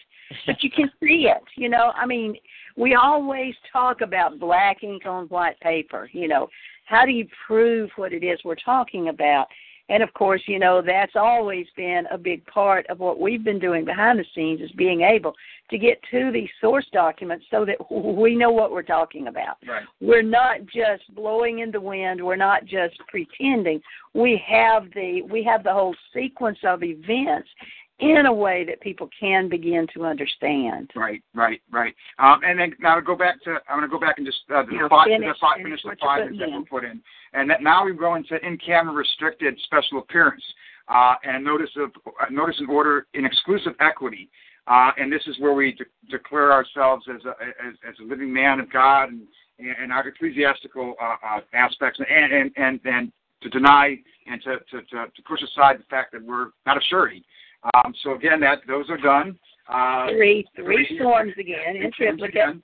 And then again, special invocation in exclusive equity that is under necessity because it's the only remedy that we can get. And the only remedy we can get is coming in as a living person, our living man, and dealing with the judge as a living man. So it's under necessity, and that's why we're invoking exclusive equity. Now we go to the interesting, the good stuff, which is the treaties. Now, underneath the Treaty of Amity, which is 1812 or 1814 treaty, is a perpetual peace treaty, and essentially we're not. My mind's not blank. Prisoners of war. Thank you. We're not prisoners of war, and we're not trading with the enemy. With the enemy. You know how much time we spent on getting an understanding of how the Trading with the Enemy Act pulled into this. Well, in this form that he's put into the equity judge, he has a, what is it called? The affidavit. Yeah, the affidavit of civilian POW. He's actually claiming the status as a protected POW under all of these treaties. And then literally puts in all of the treaties behind this so that he's got a complete chain of reference to all of the treaties that he's invoking in this equity court. Now, does that make sense to you, Angela? Have you been following that enough to know what we're talking about there? I think so. I think I got it. But it would be nice to be able to see it, and study it a little more. Just hearing you guys talk about it, is one thing, but I'd like to be able to read it. Yeah, but I'll wait till the website is up. I wrote it down. I'll check. Is it up yet? Natural Justice Academy? No, we are still in the process of getting it put together. There's just been so much. We really wanted to get as many of the steps tested before we did. That was one of the things that we've all been a little slow because, good gracious, just, back, it's been almost a year now, we've been trying our best to get a real handle on exactly how to do the status correction. And so many of us have been testing it behind the scenes, and it's really just been a job to get it down to as simple, but to make sure that we have that process down to the point where it's going to do the job that we need it to do. Yeah. And then the documents at that point in time will be available for anyone. Yeah. And the importance of the Treaty of Ghent is, and surrender, is basically saying, give us our shit back. You can't. It's an illegal government taken, so give us our shit back. You have to give it back. So this pretty much binds them to abandoning a foreclosure and giving your stuff back, and I guess in jail. Well, yeah, and if you remember the War Powers Act of 1917, how we all really got an understanding of this as Rod was doing all of the work on the War Powers Act, and we just started reading and understanding how the licensing and registration came in, and how then war was never, we've been in a perpetual state of war under a state of emergency where they conscripted all of our property and have never given it back. Under the Treaty of Amity, they have to. Yes. Because that's a perpetual peace treaty. Yes, a perpetual peace treaty. So that was the secret that we didn't have at that particular time. We saw how they had conscripted all of our stuff, but then we didn't quite have all of the pieces to put it back together until they discovered this Treaty of Amity, which basically makes them liable under it. And, of course, it pulls in, as he's put all of these together. It pulls in the LIBOR Articles 100 that we all know about. You know, we've all had so many of these pieces, but it's really then just pulling all of the treaties together in a way that basically says we're no longer considered war criminals. We're no longer in a war situation. So it's really an important piece. And then yes, the waivers go into it. The annexes go into it. As Rebecca was saying, defining the treaties and our rights underneath the treaties, and that's really the package. And so what we've done is we've covered everything. And there's a lot of people. A few people that worked a lot. Well, Mark Gonzo and I worked on this thing for a month and a half straight, and Bob Locke, and I think I'm proud of it. I think that we've got the package here. Are there going to be any other pieces that need to go with it? Yeah, there probably are going to be a couple other pieces to go with it. But that's okay because that's administrative, and we have a right to we can make mistakes as administrative and fix those mistakes. The point is that we're in the right venue and we're in the right capacity,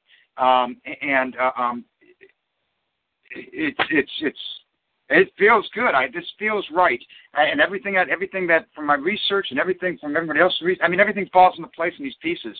And like I said, if you want to go at the outlaw side, you can now go at the outlaw side.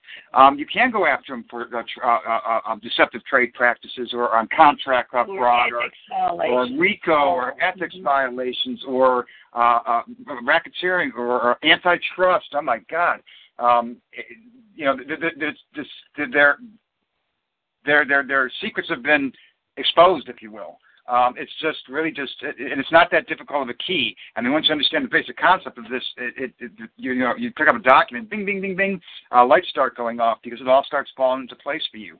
And we're far, far away from where we were 8 years ago, where we had nothing. I mean, well, even just a year or two ago, where we had nothing for any kind of remedy or couldn't do anything. Now we've got all kinds of remedies. The solutions are there. The path has been charted, and now it's just time to execute it. And I think we're going to do okay. Well, I'm excited for you, and I'm excited to see the end result for you. You know. Well, not for me. It's just not for me. This is. I mean, I don't. I want to get my situation over just because it's a pain in the ass. But once my situation is over, then it's for everybody. I mean, this isn't for me. This is something that everybody has the right to. Yeah, but you have to start somewhere, right? And you're the one that's doing it. So I would like to see it come, all the way through to fruition, to success. So how long do you think that's going to be? I don't think it's going to be that long. Like I said, I'm waiting for the appeals court to dismiss my motion, which it could be, I don't know, it could be a couple of days from now, it could be a week from now. And the minute that is accomplished, then I'm gonna pedal back down to the court and get with Judge Grove again and bring up the equity claim and say let's deal, let's get this thing done with, and see where we go from there. I don't think it's going to be I don't think it's going to be long drawn out. I think that once Grove really pours through this, once him and I sit down and talk about the details of this, I think he's going to have respect for the fact that we're learning. We're all learning. Did you tell the judge that you were going to dismiss your appeals case? Well, he kind of told me to dismiss it so that he can get jurisdiction. So in a roundabout way, he kind of told me to dismiss it, and it makes sense to dismiss it. I mean, it doesn't. At this point in time, what I've gone in an appeal is an assignment for a fraud in the court. The affirmative defense I put in, it was very, very valid, but at the same time, though, I realized that I was standing at the time. So, I mean, really, that case is really worthless to me. So, I mean, it's kind of a thorn on my side right now that I just want to just get rid of and accept the fact that they did award judgment and then just flow into a new action, which is already down there, just waiting for jurisdiction to be handed to it. What if you don't hear from the appeals court for like a year? No, that's not going to be that. It's not going to be that. It's going to be. I'm sure I'll hear from him next week. I don't think it's. But I know. I mean, what if the judge got called or had his clerk call over to the appeals court and say, you know what, just sit on that for a while. Well, I didn't get that from him at all. I got a very warm. Well, I'm playing devil's advocate here, you know. I know what you're saying. Yeah, and I agree with you. That could, I'm sure probably some judges probably won't do that. I don't think. I got all impressions that he wants to wants to help. That he sees that. That I know my shit now, and I think that's what's important here for a lot of these judges. And also too, I think if he's a smart judge, which he is, I think he'll realize that he's kind of on thin water, needles at thin ice at this point in time, because he's going to have to act in one way or another. And now that we've invoked his and accepted his oath and bond, that kind of puts him on the hot seat to some degree. And so I don't think there's going to be too much resistance. I think once this appeals thing is settled, I think the whole matter will settle pretty quickly, don't you? Well, it was very interesting to me to just watch how this unfolded with my brother's foreclosure, because we literally got it stopped. And it took us, we just had to keep going with it until we really found a way to get them stopped. And then once we did, the judge sort of became on our side. It was pretty obvious to kind of watch that, because he had really been, he'd been playing his role. Mm-hmm. But when it came down to the play, okay. I was going to say, so what happened with your brother's foreclosure? Well, it was child support enforcement, where he was being thrown in debtor's prison every time he turned around. We ended up using a waiver of tort, which really, really worked. I mean, we did the misprison of felony by putting I had done all of the administrative process with all of the county officials and the state officials, and 2 state officials plus the federal. So what? They were going to foreclose on your brother's property to collect No. the child support? No. I need to make that distinction. The foreclosure that we're talking about is on a human being. The foreclosure that we're talking about is exactly the same paperwork that they utilize to take into court to take possession of the human body himself. Well, that's what you're dealing with when you're dealing with these foreclosures. You're not dealing with foreclosure on a real property. You're dealing with foreclosure on a human being. And what constitutes that? It's the signature. It's the identity to the human being. That's what they're foreclosing upon. The real property is their, like I said, is their diversion, I guess. It's our world, but it's really it's their candy, if you will. Yeah. But what they're really foreclosing on is our being. Why? Because what's executed here is it's not the real property. It's our signatures and our identity. That's what's at stake here. That's what they're foreclosing on. That was what turned me so into the kind of advocate for justice that I have been, because when I held that piece of paper in my hand, I had been working with all Which piece of paper? I had been working with people on their home foreclosures for several years. I held the foreclosure and default judgment paper in my hand and realized that this was a foreclosure on a human being, not on a piece of property, because there was no property involved in this in any way. The only property before the court was my brother and his body. And so as I realized exactly what was going on, and that obliger lien was on him, it wasn't on a piece of property. He was being treated as the thing, as the piece of property. Then everything that I had been learning about that slavery contract became very, very viscerally real for me in that moment. And that's when I started going in and digging into these documents so that I could find a way. I was determined at that point in time that I was going to hold these public officials accountable. I was going to stop this insanity. Mm-hmm. And so, that's what we did. It took us time to get that done, but we did get them stopped and unable to move. We took it to the risk management.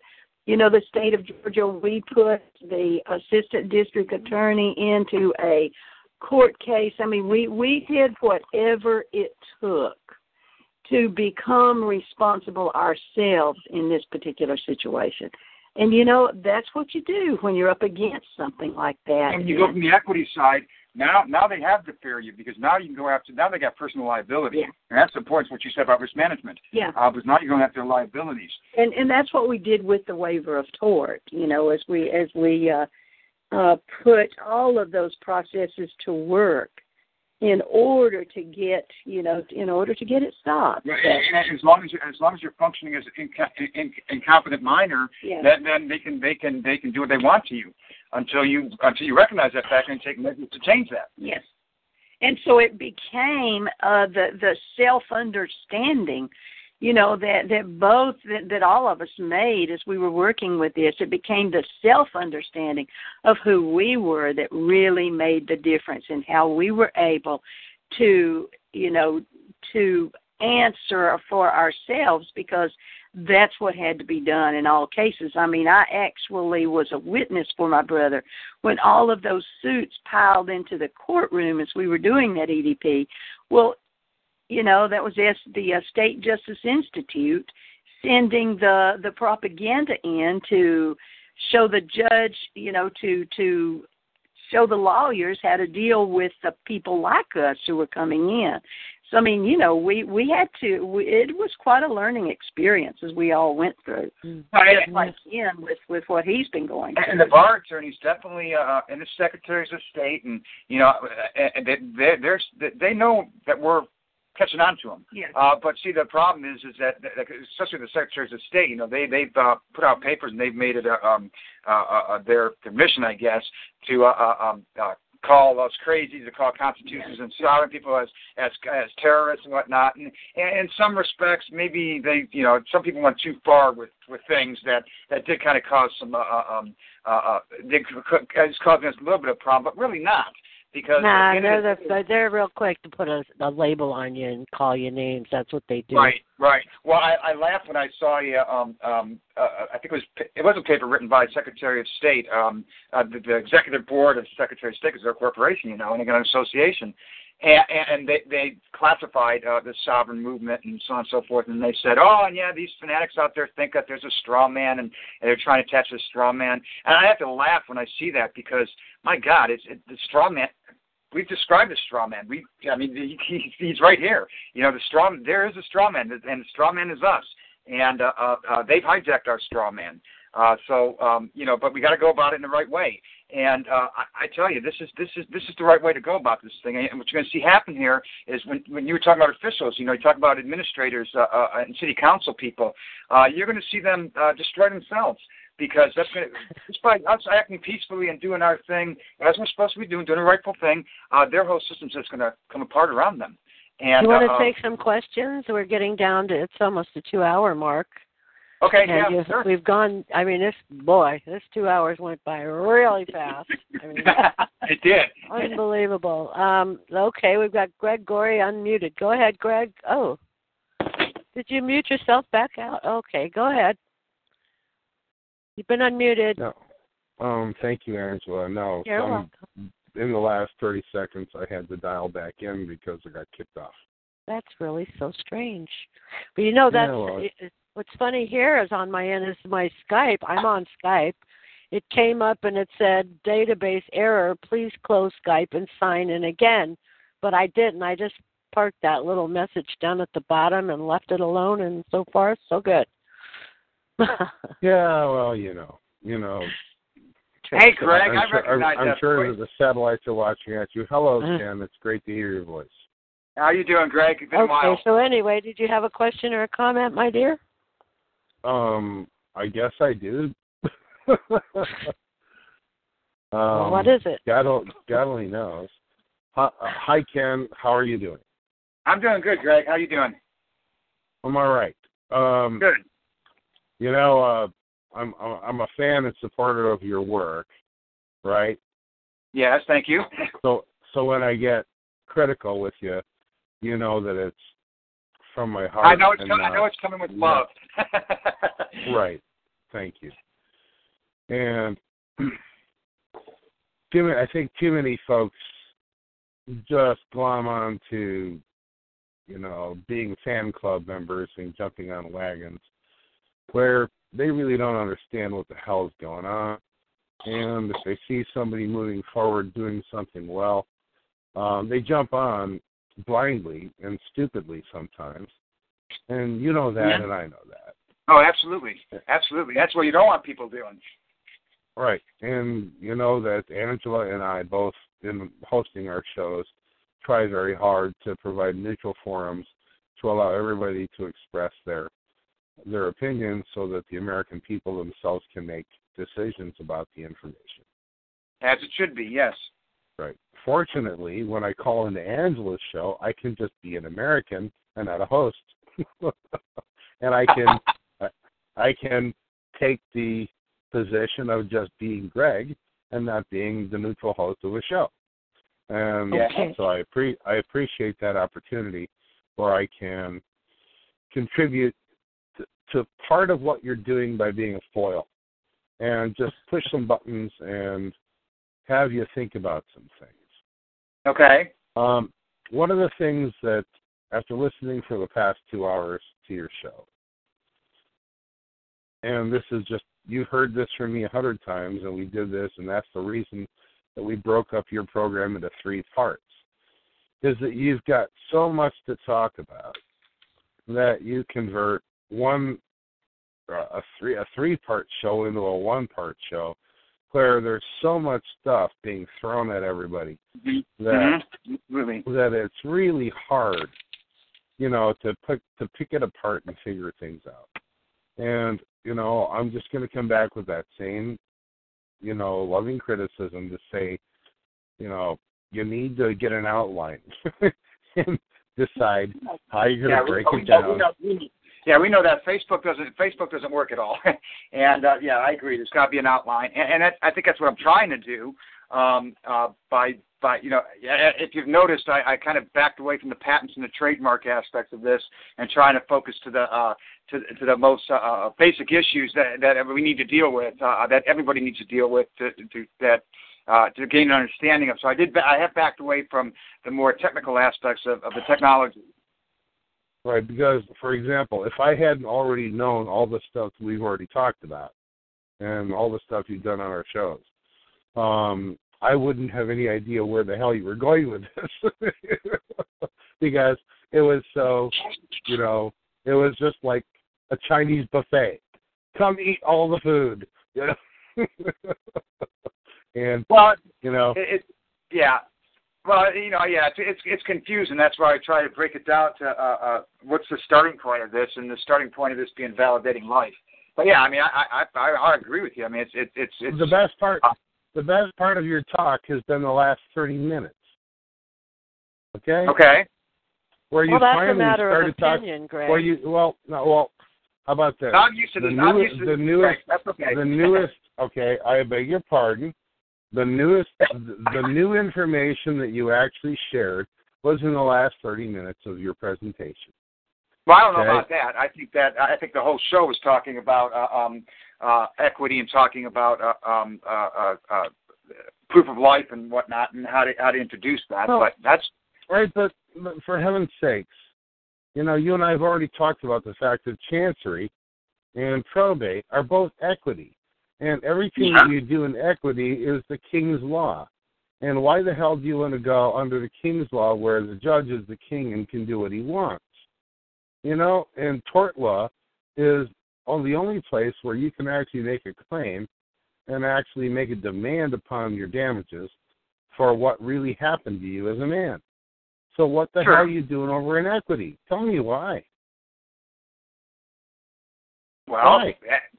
Because in equity, if he doesn't perform in equity, then we go after him administratively after his bonds, and then we go after him tort, and go with that route with him.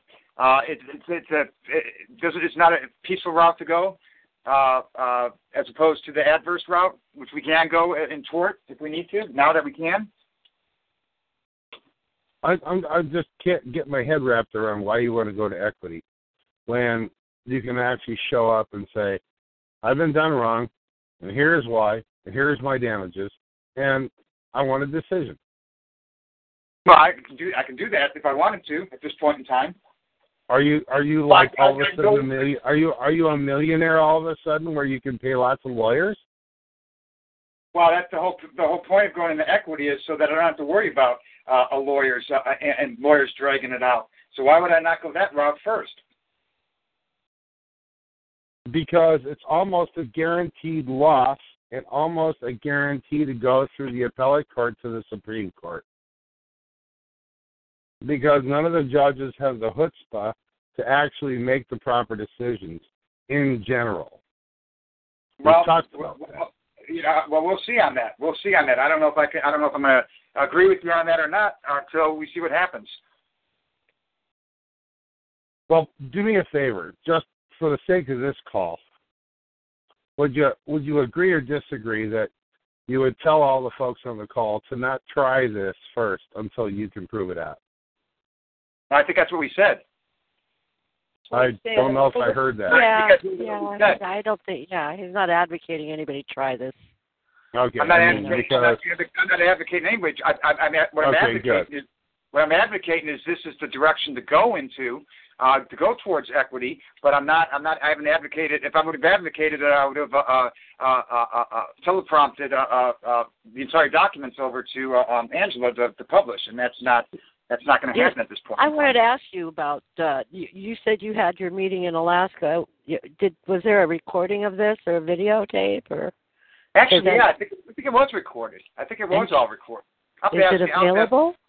I don't know. I'll have to ask Ann about that. You know what? It was Cookie. Yeah, I think the Cookie recorded everything, I believe. Cookie? Are you referring to Cookie, Eddie Kane's Lorna? Cookie? Huh? Oh, Lorna. No, not Eddie Kane's Cookie. Lorna Marsh. Okay. I think he did record it. I'll have to ask. That's a good question. Yeah, they were recorded, actually. That'd be interesting. I mean, this thing went on for days or what? 9 days. We were there. Wow. Well, that's a lot of DVDs. That's a lot. And we went for, I think we went for 12, 14-hour days. So, I mean, we went on. I don't think everything was taped, obviously, but a lot of it was taped. So, yeah, I'll have to ask. That's a good question. I'll have to ask him about that. Yeah. Well, but Ken, one of the things that concerns me a lot about little convocations like you just described in Alaska is that they typically become mutual admiration societies. And it's not much different than the Republican or Democratic caucuses. All right? It's a bunch of people that think the same way, that agree with everybody, and there's very rarely... What are you talking about? They have a meeting where everybody put their heads together. I beg your pardon. I was in the middle of a sentence, and I didn't get done posing my question. Because I want to dispute you. I want to dispute that first. Just don't. You can't dispute it till I'm done with the question, and then I will take a pause and shut up. All right? So generally speaking, when you have convocations of people that are like-minded, they come together, and sometimes there's not a devil's advocate or a foil within the group in order to test everybody on their statements, ideas, and beliefs. Please talk to me as to how that should not be perceived with regard to this particular convocation. Thank you. Because everybody there was not like-minded. Everybody there came with a different point of view and a different level of expertise on this. So, I mean, if we were all like-minded, then, yeah, it would be kind of what would you call it? We would get mutual admiration society, right. Yeah, and we would have all of this released and ready to go when we've taken quite some time to be very careful. I'm sorry, ma'am. I wasn't speaking with you. I'm only talking to Ken. Greg. If everybody was like-minded, it would not have been a successful conference.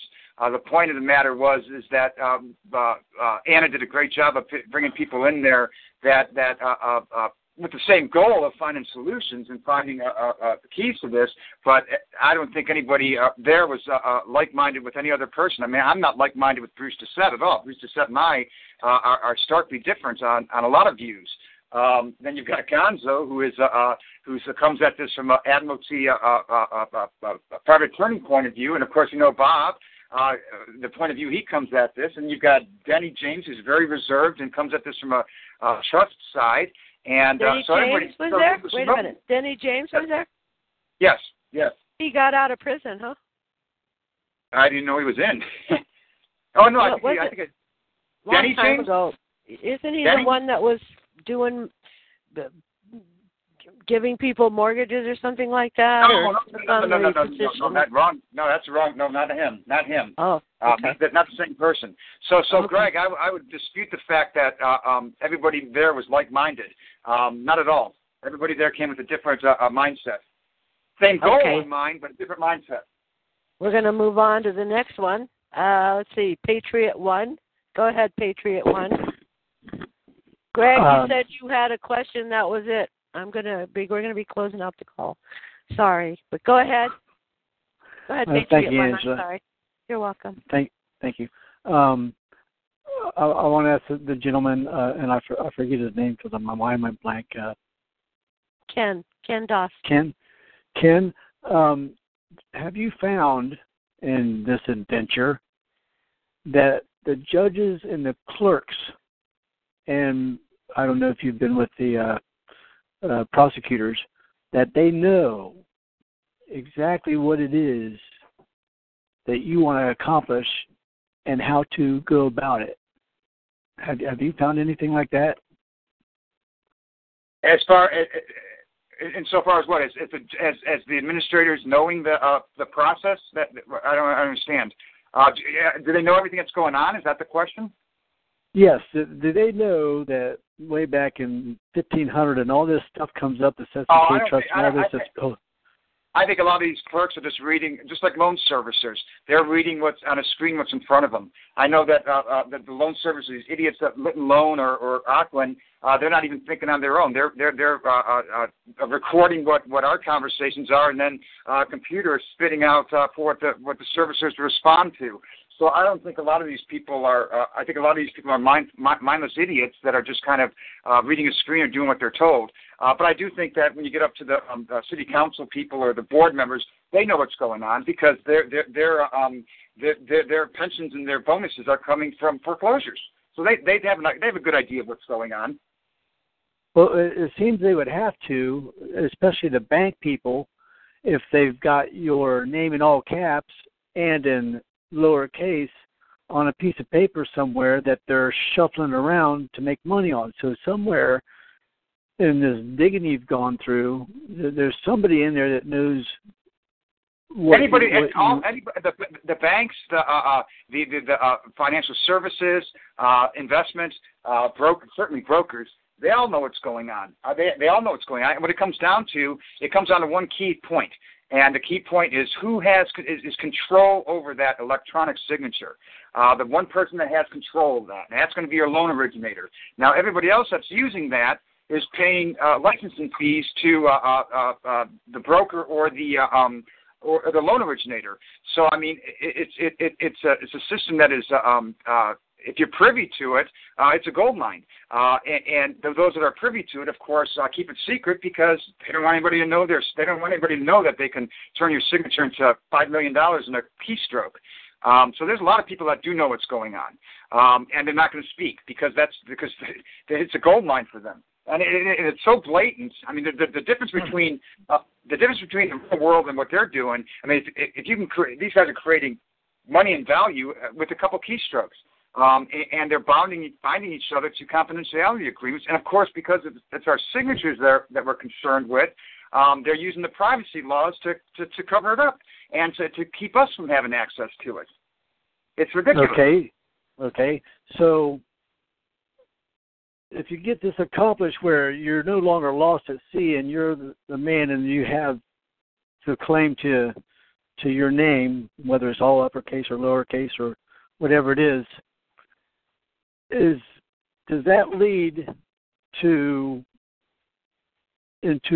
the bankruptcy where all your debts are paid? Somehow they're getting money from you off your name. Do you believe you would be able to attach you to that, and instead of them getting the money, that you sign your name and the bill is paid? Well, that's full faith and credit right there. That's what you're after is full faith and credit, and it's attaching those accounts that they're draining. It's the white card, I guess, is what some people call it. So yes, I mean that is the final goal. Is to reach that point, and that's exactly what they're doing. They've tapped into all these accounts. For instance, all of our assets for heirs and beneficiaries is stored. It's stored in a couple places, but one place I know it's stored for sure is on the Social Security Master File Death Index. I think that's right. Master Death File. And you and I can have access to it if we want to pay $7,000. But the attorneys, through power of attorneys, or anybody who pays a fee to these guys to use our signature and to get access to these files, can get into those files and drain the assets. And they're doing that every 12 months or 18 months, every time they're turning these properties around. So yes, that would be a straw man, and the straw man does exist. And these are these are accounts that are filling on a daily basis because they're trading on a daily basis. So we should have access to them. There are accounts. So this takes me back to the McFadden speech back in 1925, I think it was, or somewhere around there, where he sort of explained how you sign the bill and you take it to the discount window and it's paid. The Scottish distiller. Yeah. So that's what I'm hearing here. So McFadden explained it, but he didn't mention where we could go to the code to find out the recipe to do such things. Well, you're also dealing with a different age now. Not 9 to 25. You're dealing with digital age. So you're dealing with everything. You're not dealing with any kind of money. You're dealing with whatever perceived value is. I mean, right now they used to do it by a carrier. Now they do it at the speed of light. Right, exactly, and they're doing it using the same identity or the same assets multiple times over all across the world in different exchanges. So really what it is, it's a matter, really the place to capture, the place to file adverse claim, if you will, or to attach, is BONY and the Depository Trust Corporation, where all this stuff is pledged and trades on a daily basis. And really what you're talking about, you're not talking about money, you're talking about perceived value. That's all it is value. The only liquidity here is when they throw you out of your house and they're able to cash out in that respect. But even that's not cashing out. Even that is done by credit. So everything you're dealing with is a credit value. That's it. That's why they call it equity. That's why they call it equity, because there's nothing really there. It's just an equity. What is fair? Exactly. And that's what you want. That's why you want to go into equity, because that's where all the value is. And all those annuities it's all bullshit. It's all just air. It's inflated. It's valued on some kind of on various algorithms and actuarials. But it's value, and that's what they're after. That's what the value's at. But it's perceived value, yes. But that's equity. That's where it's at. Okay, one more question. Okay. Can you define or describe in simple terms for a 8th grade or a 6th grade reading level, I suppose, what is a credit default swap? It's basically an insurance policy that insures against a person's, well, in this case, a person's life, actually, a person's mortality, or in terms of an instrument as far as whether it's going to default or not, and the time frame to which it is going to default. So it's a counteroffer, essentially. It's an offsetting transaction, is what it is. So all these you should watch that movie, The Big Short. That's on Netflix, and that they go into that a lot. I still don't quite understand it, though. Well, okay, Patriot One, is that it for you? Yes, it is. Thank you very much, and thank you for your studying, sir. Thank you so much. Thank you. Thank you. Okay, Greg wanted to ask a question before I muted him, and he wanted to close with asking by what criteria they, the Alaska group, determined that their convocation was a success. By what criteria? I guess we'll be finding that out shortly. I guess that it's in responding to Greg, he's a testy one tonight. The Alaska group was a diverse group of people from diverse backgrounds, different backgrounds that came together. I wish I could have been there. And what came out of Alaska is, and the people that were up there are incredible people. And what's coming out of Alaska and what's being put in place by Bob Locke, by myself, by Gonzo, by Anna, by Mushmouth or Josie, are incredible things that go towards real solutions that deal with the actual factual and pertinent facts. And so to sit there, for somebody to criticize what was done in Alaska as if this was an authoritative body that is laying down as a rule of law, I think it's kind of ludicrous in that sense.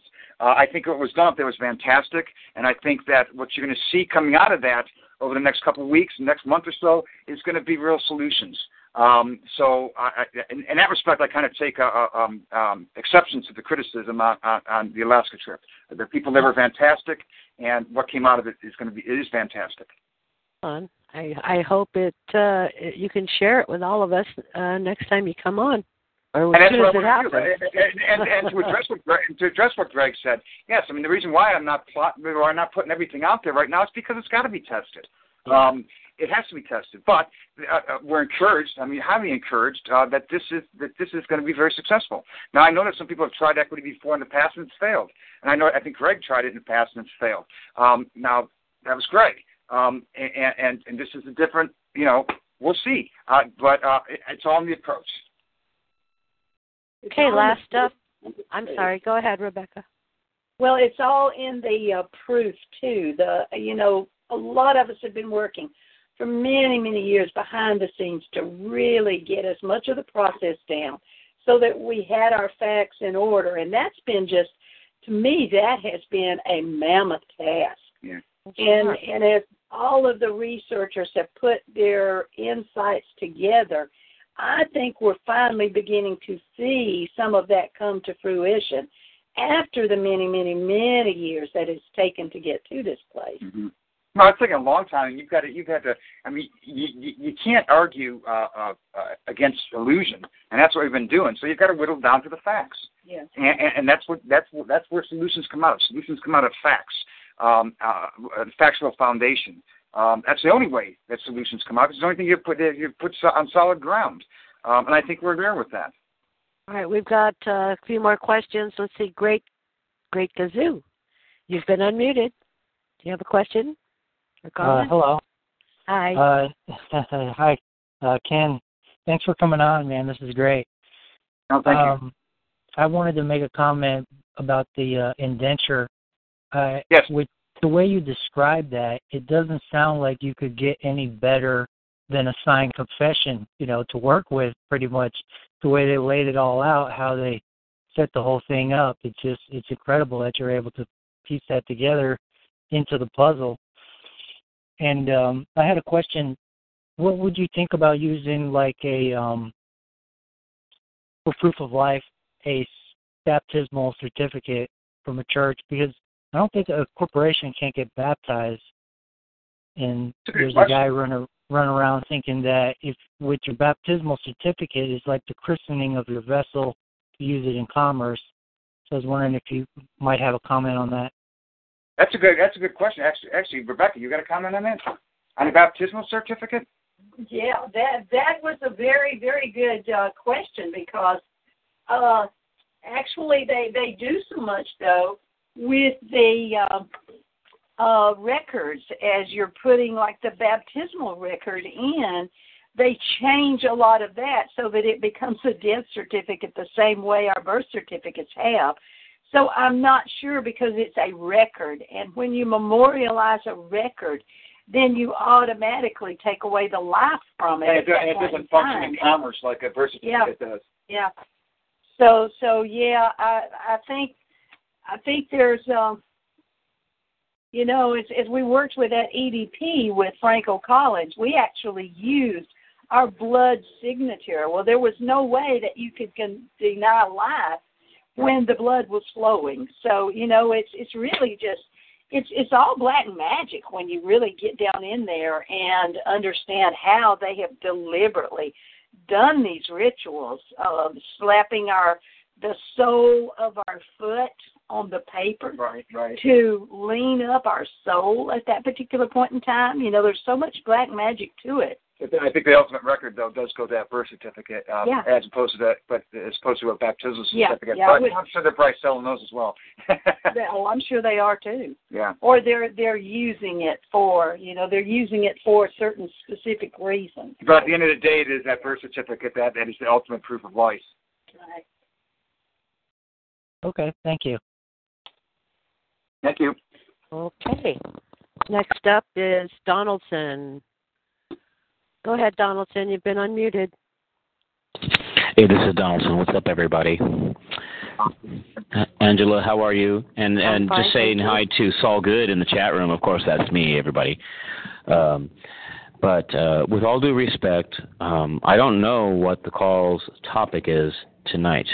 However, I gather it's about law, and I was wondering if the guest of the show would mind answering a question for me, even though I don't know the main point of the show. Would that be okay? Yeah, I'll try. Yeah. Cool. As long as it doesn't take an hour. I was wondering if you could briefly give us the disqualification of administrative adjudicators analysis and how we could somehow delineate, if we were ever to go to court, right, to a court or a, judicial body, whether it be quasi or not, how can we say, hey, look, is this a quasi-judicial thing, or is this really something where I can come in here, under an article? I suppose it would be Article 3 that would protect the federal right, not Article 1. But, a lot of people are trying to make citizenship claims. You get my point, right? Yeah. I'm trying to. In other words, I want to disqualify administrative adjudicators because they're in the Article 1 courts, and a lot of people have the same requirement. They want to do the same thing. So, what do you have to say about that?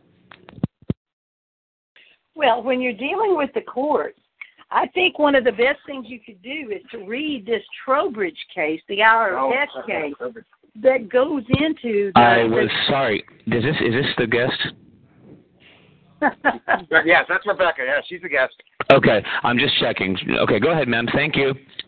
Okay, yeah. So Ken asked me to answer that question.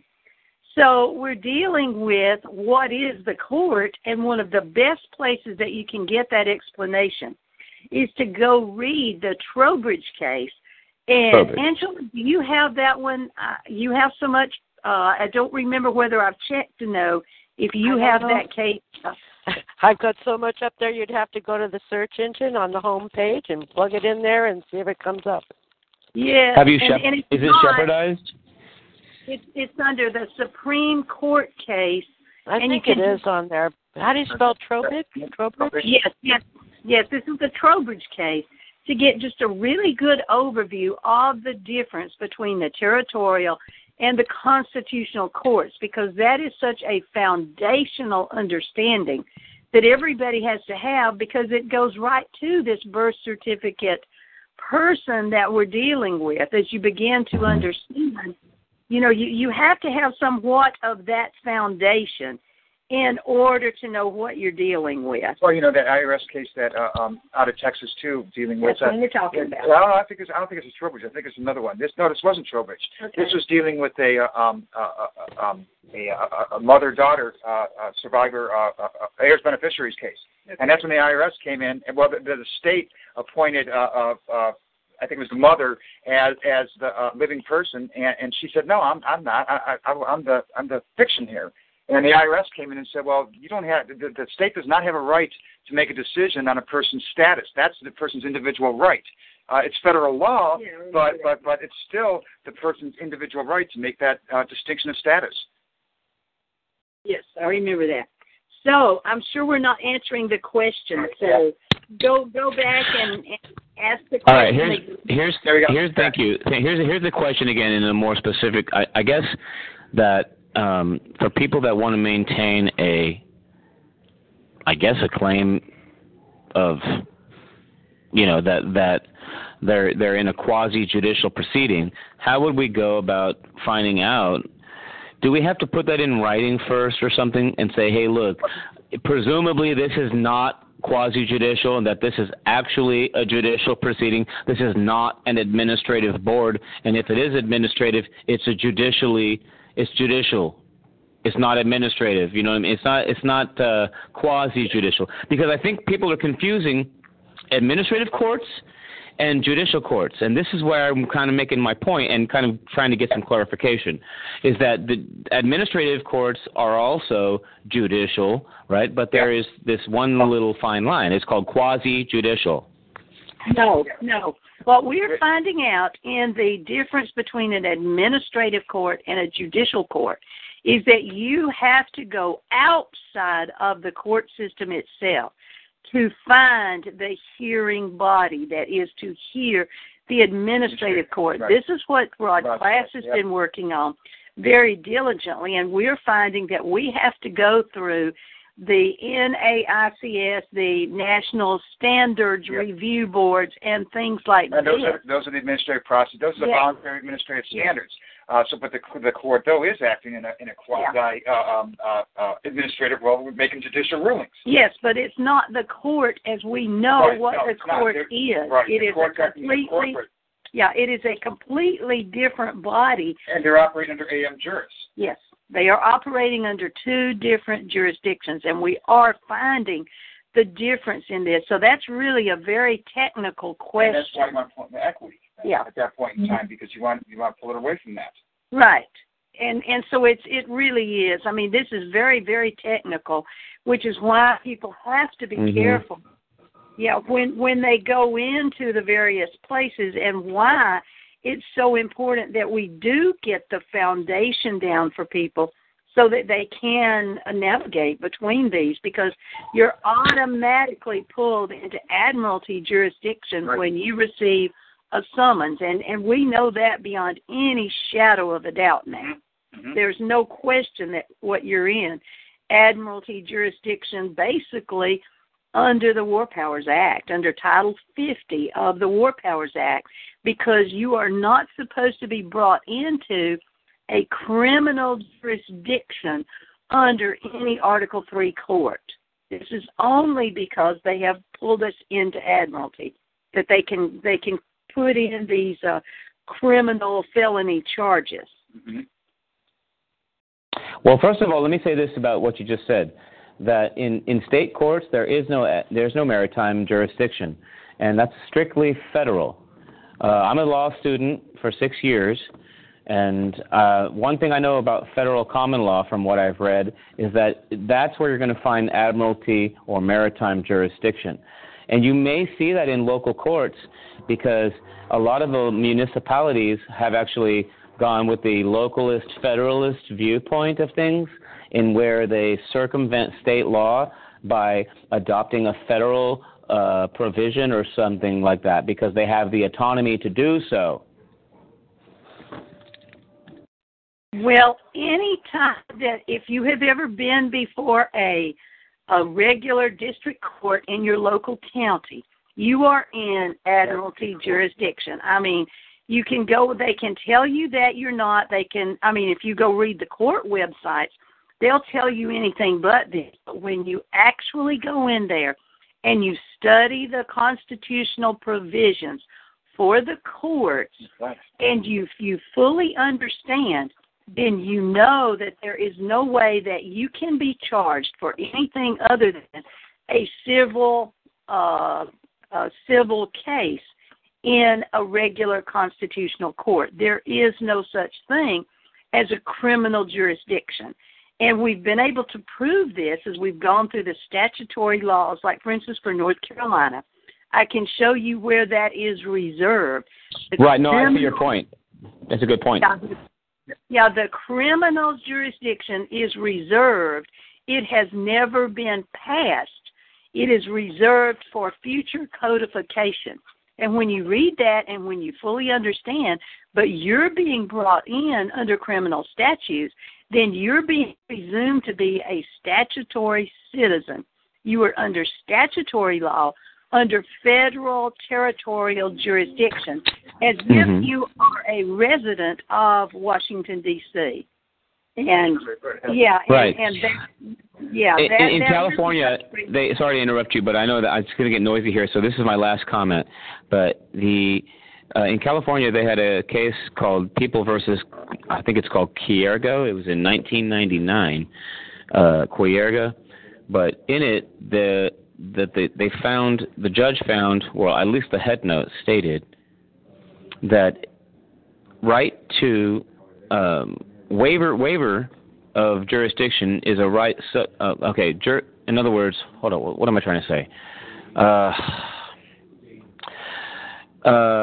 Basically, the defendant's right to waive venue, right, is a right subject to waiver by defendant. So it's hard to say this, but really what we're talking about is if you don't waive your right to a statutory venue, then it may just be presumed that you agree.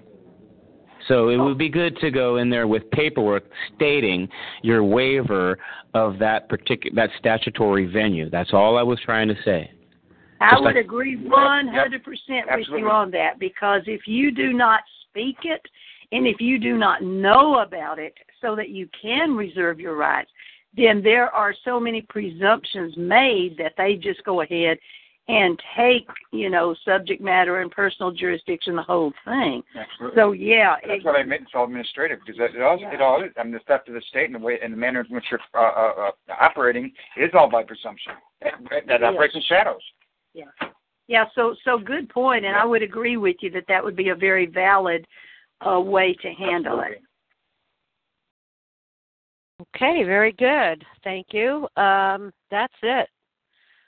We're going to call it a night. We've gone 2 hours and 35 minutes, and I appreciate you guys coming on and sharing your information with us. And hopefully you'll come on and give us an update as soon as you have an update. Be glad to. Thank you for having us on. Yes. Oh, thank you so much for coming. Thank you, Rebecca. I appreciate your time and energy also. And keep at it. Keep up the good work. It just kind of worked out while Ken and I were getting together today. So we thank you for indulging in allowing us to speak together. Oh, yes. And hopefully we made sense and we didn't confuse too many people. We tried not to. Well, we try not to confuse them. Yeah, I'm sorry. I was reading the chat, and that confuses me all the time. I can't listen and read at the same time. Sure, and I'm walking. Yeah. Thank you so much, and we'll have you on soon. Please email me or let me know when you have an update, and we'll have you on. Will do. Thank you very much. Thank you, Angela. Thank you. And if you find out about any videos or recordings of that meeting you guys had, I'd love to. Yeah, I'm going to have to ask about that. Cause, that was recorded, and I got to see what happened to that. Yeah. All right, good. Thank you so much, everybody. Have a great weekend, and take care of each other, and we'll see you next Thursday. Good night. Thank you. Yes. Good night. Good night.